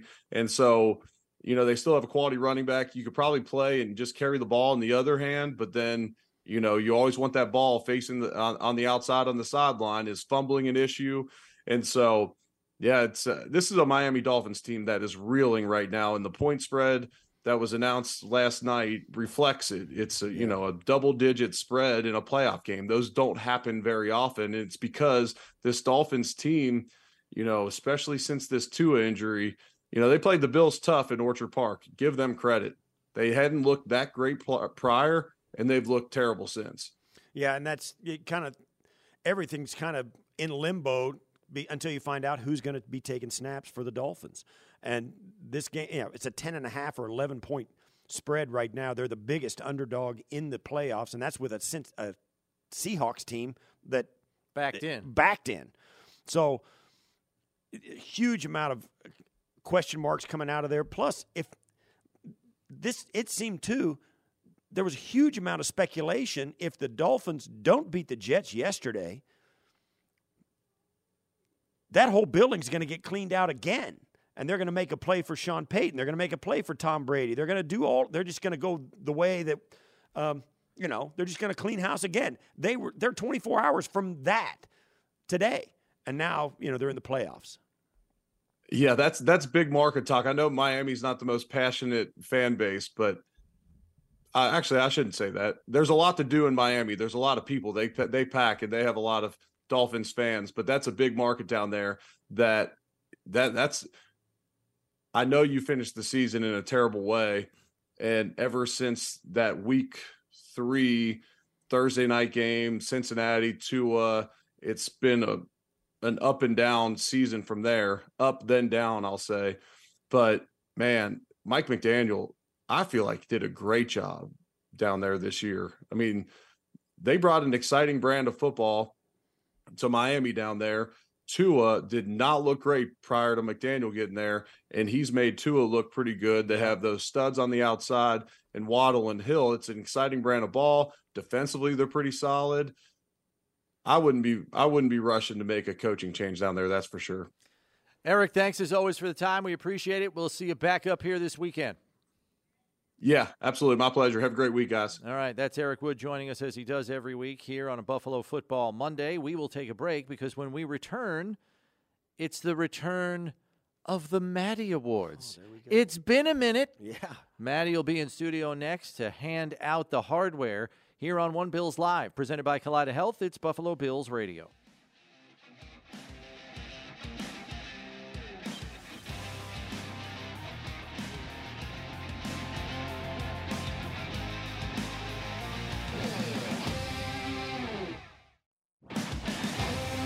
All right, welcome back to One Bills Live. Chris Brown, Steve Tasker with you. And we welcome back in studio for the first time, I want to say, in what is it? It's over it's got to be like 3 weeks because, yeah, you got marooned in Chicago. We got stuck in Chicago. Couldn't get back. Which was, it was fine to be stuck in Chicago because that's where my family lives. Right. And then there was another snafu that we had, and we couldn't get you in here. So welcome back for the Maddy Awards, which are presented by Energy Mark, the official energy supplier to the Buffalo Bills. Kick it off, Maddy. Let's get this thing rolling. No pun intended. Kick it off. Kick off.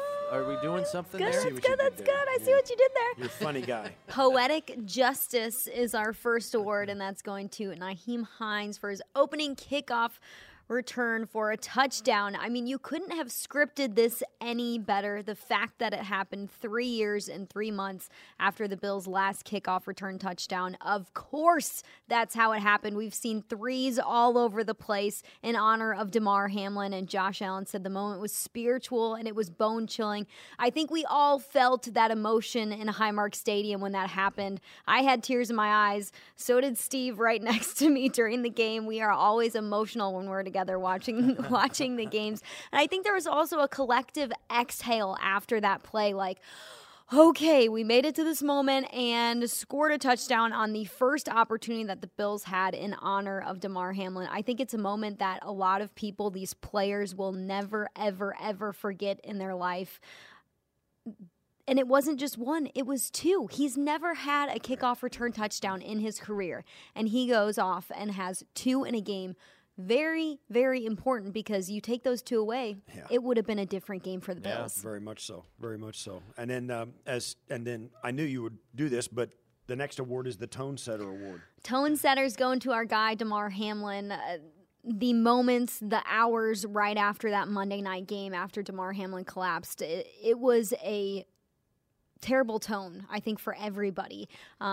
It was, what's going to happen? How is he doing? So much concern. And then we started to get these great updates. And I think we were living off of every good update that we got from the doctors and the spirits that it lifted for the players and for everybody in the building to see the smiles grow and grow and grow with every good update we got about Damar Hamlin, to him saying, "I love you boys," to his teammates on Friday afternoon over FaceTime, and then the team responding in the way that they did, beating the Patriots 35-23. The atmosphere in the stadium was something that I want to bottle up for the rest of my life, because it was incredible. And Damar Hamlin was the tone setter. He set the tone with the updates that we received. He set the tone with how he was able to progress over the week. Just less than a week after he collapses on the field, he is up watching his teammates from his hospital bed, tweeting about the game. Live tweeting, yeah. Live tweeting. And then afterwards, he breaks down the team huddle with his teammates. It was sheer joy being out there on the field playing again, I think, for a lot of the Bills players and for the entire team to be back out there and to celebrate Damar. The game felt like a big party. It felt like a true celebration, and I hope that atmosphere continues this weekend when we host the Dolphins on Sunday. Yeah, I was telling Steve, though, the crazy thing was you had just as, especially on that opening kickoff, you had just as many people crying as you had cheering in the stand. I've never seen that. I mean, it was almost a 50-50 split. It was crazy. He's back. He's back. Trey White had a Trey day, his first interception since returning from that ACL injury. Watching that interception go down, he ran the route of the receiver. You could tell his athleticism was on display when he made that interception, when he caught that pass. Not an easy play to make with the way that his body was kind of twisted around and turned to be able to secure the ball. I mean, this happened when the Bills truly needed it. It was the first drive of the third quarter. The game was tied up 14-14, and the Patriots had a 10-play drive going at this point. Almost 6 minutes off of the clock. They were on Buffalo's 21-yard line, basically in the red zone, and Trey White intercepts it in the end zone. The pass was intended for Nelson Aguilar, and it was unfortunate that the Bills get the ball back and then they fumble, but it did wipe off what could have been a touchdown off the scoreboard. I just want to say Nelson Aguilar almost had a touchdown at that very same spot last year in the playoffs, and somebody else picked it off. Oh, that's right. My God, it was almost the same exact place on the field. Yeah, and that's crazy. You don't want to read too much into his body language, but Nelson Aguilar, after Tre'Davious got down and he the play was over, Aguilar stood up and turned around and looked back at Mac Jones like, what was that? Like he was an alien. Like, what are you doing? And I don't know what that was called for on the play or whatever, but that kind of, you don't see that from teams very much, where the receiver kind of stares down the quarterback like, what are you doing? Because it looked like he threw it to Trey. Right. More than he threw it to. Now, and as Maddy said, I mean, Trey got excellent position on the play, and he really just kind of boxed out Aguilar from the ball. Like, Aguilar had no chance at that football. Right. None. And, but I was, we're kind of, there's a word called schadenfreude. You know what that is? It's when you take great delight in other people's misery, which is where we are with the Patriots always. We live that every day. We live on that show here. You continue to see signs that there are real, not just cracks in the veneer, but foundational problems they've got. Yeah. Be interesting to see what they do in the offseason. Mhm. All right, Mr. Reliable is up next. That's going to Stephon Diggs. He was Mr. Reliable yesterday, getting back to his 100 ways, 100 receiving yards. It was his first game with over 100, or at least 100, since the Vikings game in Week 10. I love that they went to him early and often, and it worked out. He had some big plays, that 49-yard touchdown catch. It was a great throw by Josh Allen, a great catch by Stephon Diggs. He was targeted 10 times. I love to see that big number in a game where they needed him to step up. He was the guy that answered. He was the guy that Josh Allen could toss the rock to, and he caught it over and over again. He's going to need to be Mr. Reliable in the playoffs. We know that, so I'm glad that they treated him like that in this final game of the regular season. So think about this. Stephon Diggs has got to be viewed in New England as a Bills killer. He had the 3-touchdown game last year. Yep. Then this year, he goes 7 for 92 in a touch in the first meeting. Now goes 7 for 104 in a touch in this meeting. He kills this team. He kills this team. Yes, he does. I mean, There's Mr. just- Reliable is a very fitting award here, particularly for Diggs against the Patriots. Against this And then at the end of this game, the Bills' defense came out and closed it out, and you've got the right place, right time. Right place, right time. Tremaine Edmonds, Matt Milano, that is you too, because they were in the right place, right time to get those interceptions. It's so good to see them come away with the football, because there have been multiple times this season where they were right there and almost made a big play, almost had an interception, and it didn't work out for them. It was so good to see it work out for both of them in a game. They've been so important to this defense this season. A lot of times when the defense was down numbers, these were two guys that you could rely on throughout the regular season, which they will also do in the playoffs, of course.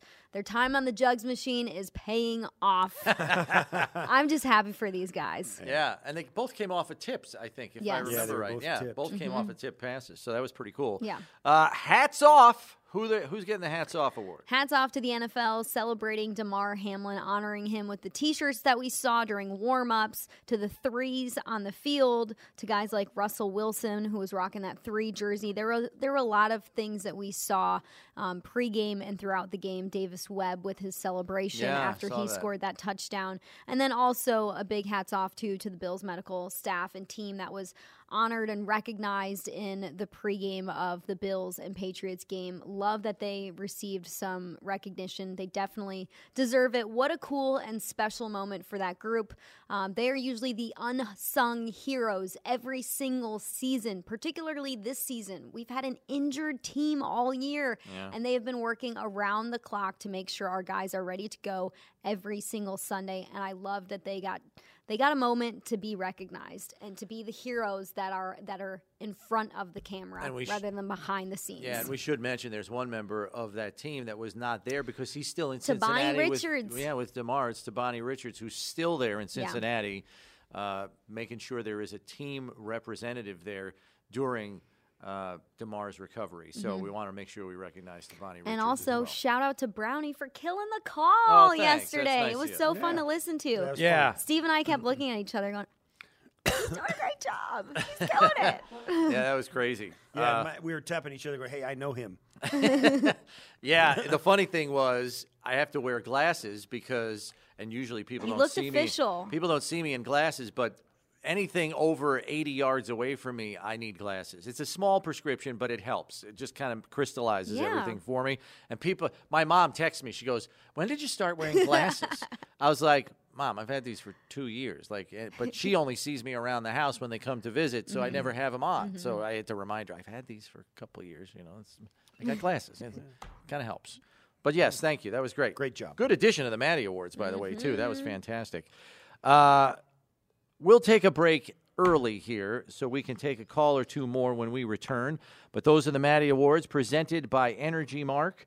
And we'll take a break and come back to close things up here on a Buffalo Football Monday. It's One Bills Live, presented by Kaleida Health. This is Buffalo Bills Radio.